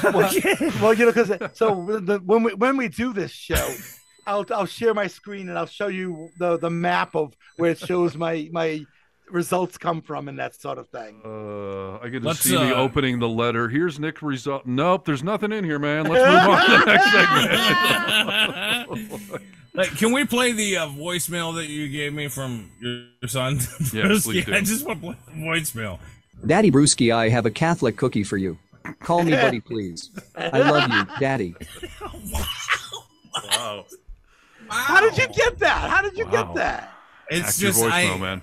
Yeah, it's active voicemail. It's those Russians from earlier. They're still hacking. Oh, yeah. Holy crap. Well, we'll certainly be talking more about this, but wow. So you have a son. Yes, I do. Wow. It's fantastic news, and yes, we will dive deeper into this. Of course, it's up for more conversation later. Always. Congratulations, Brewski. Thank you. Let me finish my updates, and then for the audience out there, we will be caught up to 2022, and our next show will be what we plan on a normal show being. However, we will always be sprinkling in stories about our own lives. We will always be relating to these things that have come up. And, I hope the show has given you a chance to get to know us all a little bit. So there's that. Episode 1 down. Well, episode 1 is down, dude. I have a new segment that we're going to be doing on all future shows, at least till further notice. So here's the last round of my updates. So on Christmas Day, 7-8 months ago, whatever, Christmas Day 2021, I proposed to Hillary. Yeah. Congrats, by the way. Yeah, Thank congratulations. You. We were. It was in a snowstorm in Lake Tahoe. I took her out on the balcony. I got down on one knee, did the traditional thing, and I proposed, and she said yes. So fantastic, dude. Engaged to be married. We then fast forward into January. We all got COVID. That sucked. She and I did. The kids did. That's a whole other story. My ex drops the kids off on a Sunday. Is like, hey, by the way, they seem to have a little bit of a cold. I'm sure it's no big deal. See you later. And I test both kids. They immediately come back positive. Like it was a whole nother. She knew, dude. Come on. Or she just didn't think it through, which is par for her course. So yeah. So we all got COVID, and then into I think it was March. So we've been renting a house in Lake Tahoe. And everyone's heard that during COVID that the housing market just went crazy, right? The house prices went crazy. Yeah. Lake Tahoe was one of 2 markets in America that saw an 80% increase in pricing, in activity. Like if you think your town went nuts, Lake Tahoe went tenfold nuts. And we found out in March. Eightfold. Exactly. We found out in March that we were losing our rental house. And I had already lost a rental house a year prior where somebody sold it to some rich people that wanted to buy a house in Lake Tahoe, lost that house, found another house that was mildly affordable. And then we found out we're losing that house. And we had, I think at that point, it was 6 weeks to go find a new house. And the housing market in Lake Tahoe, a house that I could have rented when I got divorced for $2,000 a month was going for $4,000 and $5,000 a month. Wow. Good Lord. Dude. Yes. I read articles about, in Miami, prices went up 30% from $1,000 a month to $1,300 a month. $2,000 to $5,000 because all of these Bay Area, Silicon Valley fucktards were up here buying up all the property, spending way too much on rent, and it drove the market crazy. So we lost our house, and the reality was we could not stay in Lake Tahoe anymore. I'm not paying even if I could afford, which I can't, even if I could afford $5,000 a month, I can't do that on rent. Who wants to do that? No. So we had to move. So after 15 years, 16 almost, of living in Lake Tahoe, I was forced out. And there was a mixed blessing going on here. Hillary had owned a home that she was living in when I met her, and when she moved in, she kept the house. And because we were now engaged to be married, she decided that she was going to sell that house because the value of the house had gone way up. So she took advantage of that side of the market and sold her house in the Sacramento Valley area of California and made some good money. And she basically came to me and said, listen, I'm going to roll this money into a house. I'm going to buy a home for all of us, for you, me, and the kids. And it was a blessing, to say the least. But we couldn't afford a home in Lake Tahoe, so we had to go. We moved about 20, 30 minutes away from Tahoe into the outskirts of California. But the bad side of this was the stress that this brought about. Hillary had been married years prior and got divorced in 2008 when the housing market crashed in California. Right. She had this house with her then ex-husband. She got totally screwed on it, walked away, had short sale, lost hundreds of thousands of dollars. So this brought up all sorts of emotions for her as far as buying a home again and what happens if the market crashes, what happens if marriage doesn't work out. Like, it sent us both into a tailspin. Now, Hillary and I were never, we've had relationship issues, we both have baggage, and we've had some bad fights, and we've had issues that we've been working on. But we used to have a bad fight maybe once every few months, and once this housing thing started and we started shopping for the house, we started fighting every few days. I mean, it was constant. And we would get in fights, and then she started bringing up the house, like, I'm doing this house for you, and she started holding the house over my head. It just, oh boy. Yeah, it got real ugly. And, we moved into this new house. That's where I'm at right now. It's an amazing house. I absolutely love it. But yeah, I was sad about being forced out of my hometown and the pressure that it has put upon us. It's been crazy. And the fighting has gotten pretty bad. And in the last month here, I could tell you this whole story about, we got in a car accident where a deer hit us. And it just, everything just spiraled. And these past few weeks have been terrible. And, about a week ago, she told me that, we're in couples therapy, which we'll talk about that in a second. And, she basically told me that, we got to get back into therapy. And until we do, and our therapist was on vacation for the entire month of July here, she basically said, no deep conversations, no intimacy. I'm sleeping in the next bedroom. And so a few days ago, and Nick is not aware of this, I put the whole thing on hold. I changed our relationship status. Engagement's on hold. We're not actively dating. Everything is frozen at the moment. So, wow. Yeah. Whoa. Yeah. So I was hoping to do this first show to have my fairy tale happily ever after story. But instead, this now becomes something that we're going to be discussing on the show because this is a reality for so many people that you've got relationship issues, and can you solve them or can't you?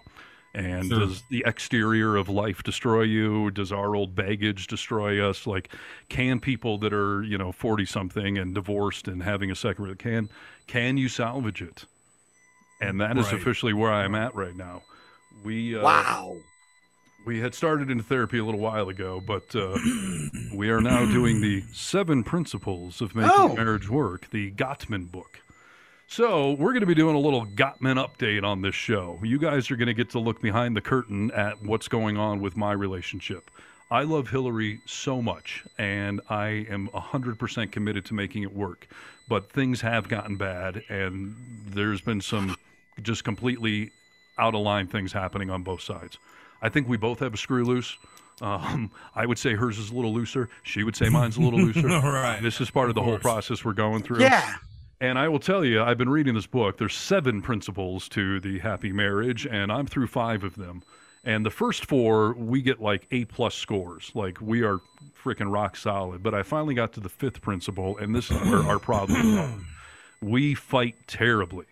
And things spiral quickly, and they get ugly, and they get hurtful, and things are said and done, and nothing no physical abuse or anything like that. But the fights get bad, and I'm a fighter by nature of having done talk radio for years and being a debater and all that stuff. And she works in a corporate environment where men are always trying to, talk down to her. So she's learned to, puff up her chest and just push her way through problems. Yeah. And we're at this, kind of terrible impasse. And so neither of us wants to give up on it, and I truly believe that if these 7 principles can solve our problem, that life will get back to normal, we'll be fine. We're short-circuiting ourselves. We're creating a problem where none needs to be. We are so compatible in so many ways and are so freaking happy together, but these fights just have gotten so bad. And, we need help. And, yeah, as of right now, everything is on hold. Was that a conversation? Between the two of you, or did you just really kind of lay out? We haven't talked much for the last several weeks, and she's just small talk, right? Yeah, and the kids were here last week, so we had to kind of put on a happy face and whatnot. And she came back to our bedroom, and the good news is last night was the first night the kids were gone, and she still slept in our bed, which means a lot to me. It's very triggering. I told you that Jamie had abandoned our bed, took off the ring, all that stuff. So this all freaks the shit out of me that I'm back in the same thing. Someone's going to abandon me again and all that kind of stuff. But both of us are committed to this and want to make it work. But, I took the engagement ring off for right now, and we need to get these things solved. And I truly believe we can do it. There's so much good going on between the two of us that if the therapist we're working with and if this book can help us argue and resolve disputes better, then I know we can do it. And, I'm a little pissed at my therapist, quite frankly, because he's got this thing he does where he wants to, what does he call it? I want to validate you. It's a very therapy thing, right? Sure. So there's been a couple of times we're in therapy and Hillary will say something and he'll be like, listen, let me validate you. I just want to understand that what you're saying is, makes sense. There's a lot of, good stuff behind that. So let me validate. I've never been fucking validated yet in these therapy sessions. And I've been saying these 2 sort of principles over and over that I feel like A, she's starting most of these fights, and B, that if we could just be nice to each other, that none of these fights would have to escalate. Why can't we just be nice? Is that too much to ask, Mr. Therapist? I never got a validation on any of those points. And now that I'm into principle 5 of this 7 principles, it points out 2 things. Gottman himself says, A, the women in this stage tend to start most of these fights. So there is scientific data to back up the assertion I was making, but no validation for me on that. And his second thing is, here are the 5 ways you can stop arguing like this. But what it really comes down to is just be nice to each other. Use manners is what he says. Be cordial, be polite. So I'm sitting here going, this is exactly what I've been saying. Like, we just need to be nice to each other. So why hasn't the fucking therapist said, like, hey, let me validate you because you're literally quoting from the book I'm telling you to read. So I'm irritated by that, but I have faith that if it's in there, then we're on the right track. It's a tough one, though. I completely understand what you're saying. Rachel and I have not had a marriage without difficulty, for sure. We've had our ups and downs and hills to climb and get over. And I remember, dude, this is probably about maybe 7 years ago. Some of our fights, I would always say, you know what? You fight fucking dirty, and I'm nice to you. I'm a nice person. I pride myself on trying to be fucking nice. Mm-hmm. And she said to me, nice isn't fucking everything. And it fucking caught me really hard. Yeah. Like, I was like, first of all, I've never thought about it that way. Second of all, that's like half of my fucking identity, you asshole. You know, it's so like that I was dropping certain balls and thinking that all was good because at the end of the day, I'm nice. Like, I'm nice about it. And that may be what your therapist is talking about as far as like, yes, we need to be nice to each other, but the reality is that everyone in this situation is not always going to be nice. The goal that we should be nice to each other, we should have that goal.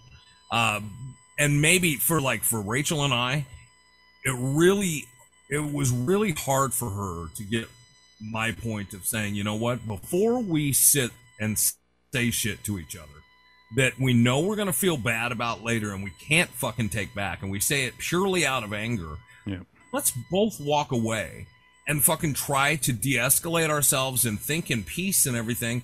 And for her, it was really tough, dude, because she just wanted to keep fighting it out. That's how she had been trained to get around it. And she's an attorney too, so I was going to say, my marriage counselor told me once that the two worst kind of clients I can work with are cops and lawyers, because by profession they have to be right and they have to put you in your place. And she said with me, she said, I'm going to add a third category: talk show hosts. yes. And it is. I mean, it is, and it's honestly true. Like, I understand that, but I know that in my life, you don't have to be right. You don't have to be right, and to take a breather. We often find out that the point that we're trying so hard to make is not that important. When we can step back from it and frame it in a different way and everything, I think it's just so important. And I hope that you guys find that. It took me forever to find it, and we still don't find it all the time, mind you. Yeah. But it's got our arguments have gotten a lot better being able to finally. I mean, she said some terrible things to me. I said some fucking terrible things to her, dude, that I would be embarrassed to tell you that I said because they were so fucking mean. Yeah. And there's no good that comes out of them. No. You know, and isn't it weird how we can lash out at the ones we love so hard? And it's because we love. It's because our heart is open and we're vulnerable and we get hurt and we're defensive by human nature. My dad used to say that to me all the time, that unfortunately we say the worst things to the people we love the most. Yeah. You know, and it is because we can get away with it. We know for the most part we'll be forgiven. Right. You let that, you know, it's up to a certain point. Yes. Right. Exactly. You know, Jen and I used to have some awful fights, just awful. Unfortunately, they did get physical, with her striking me several times, bloody in my lip and that sort of thing. And, you know, and her telling me like, well, what are you going to do? You can't touch me because her stepbrother. Well, and here's the thing. Her stepbrother is a cop in Lakewood. We were living in Tacoma at the time. And so what am I going to ended badly for you? Yeah, exactly. You know, the original BLM, Brewski Lives Matter. The cop would have fucking killed you. Yeah, I'm sure he would have, dude. And that's what a situation to be put in, Dan.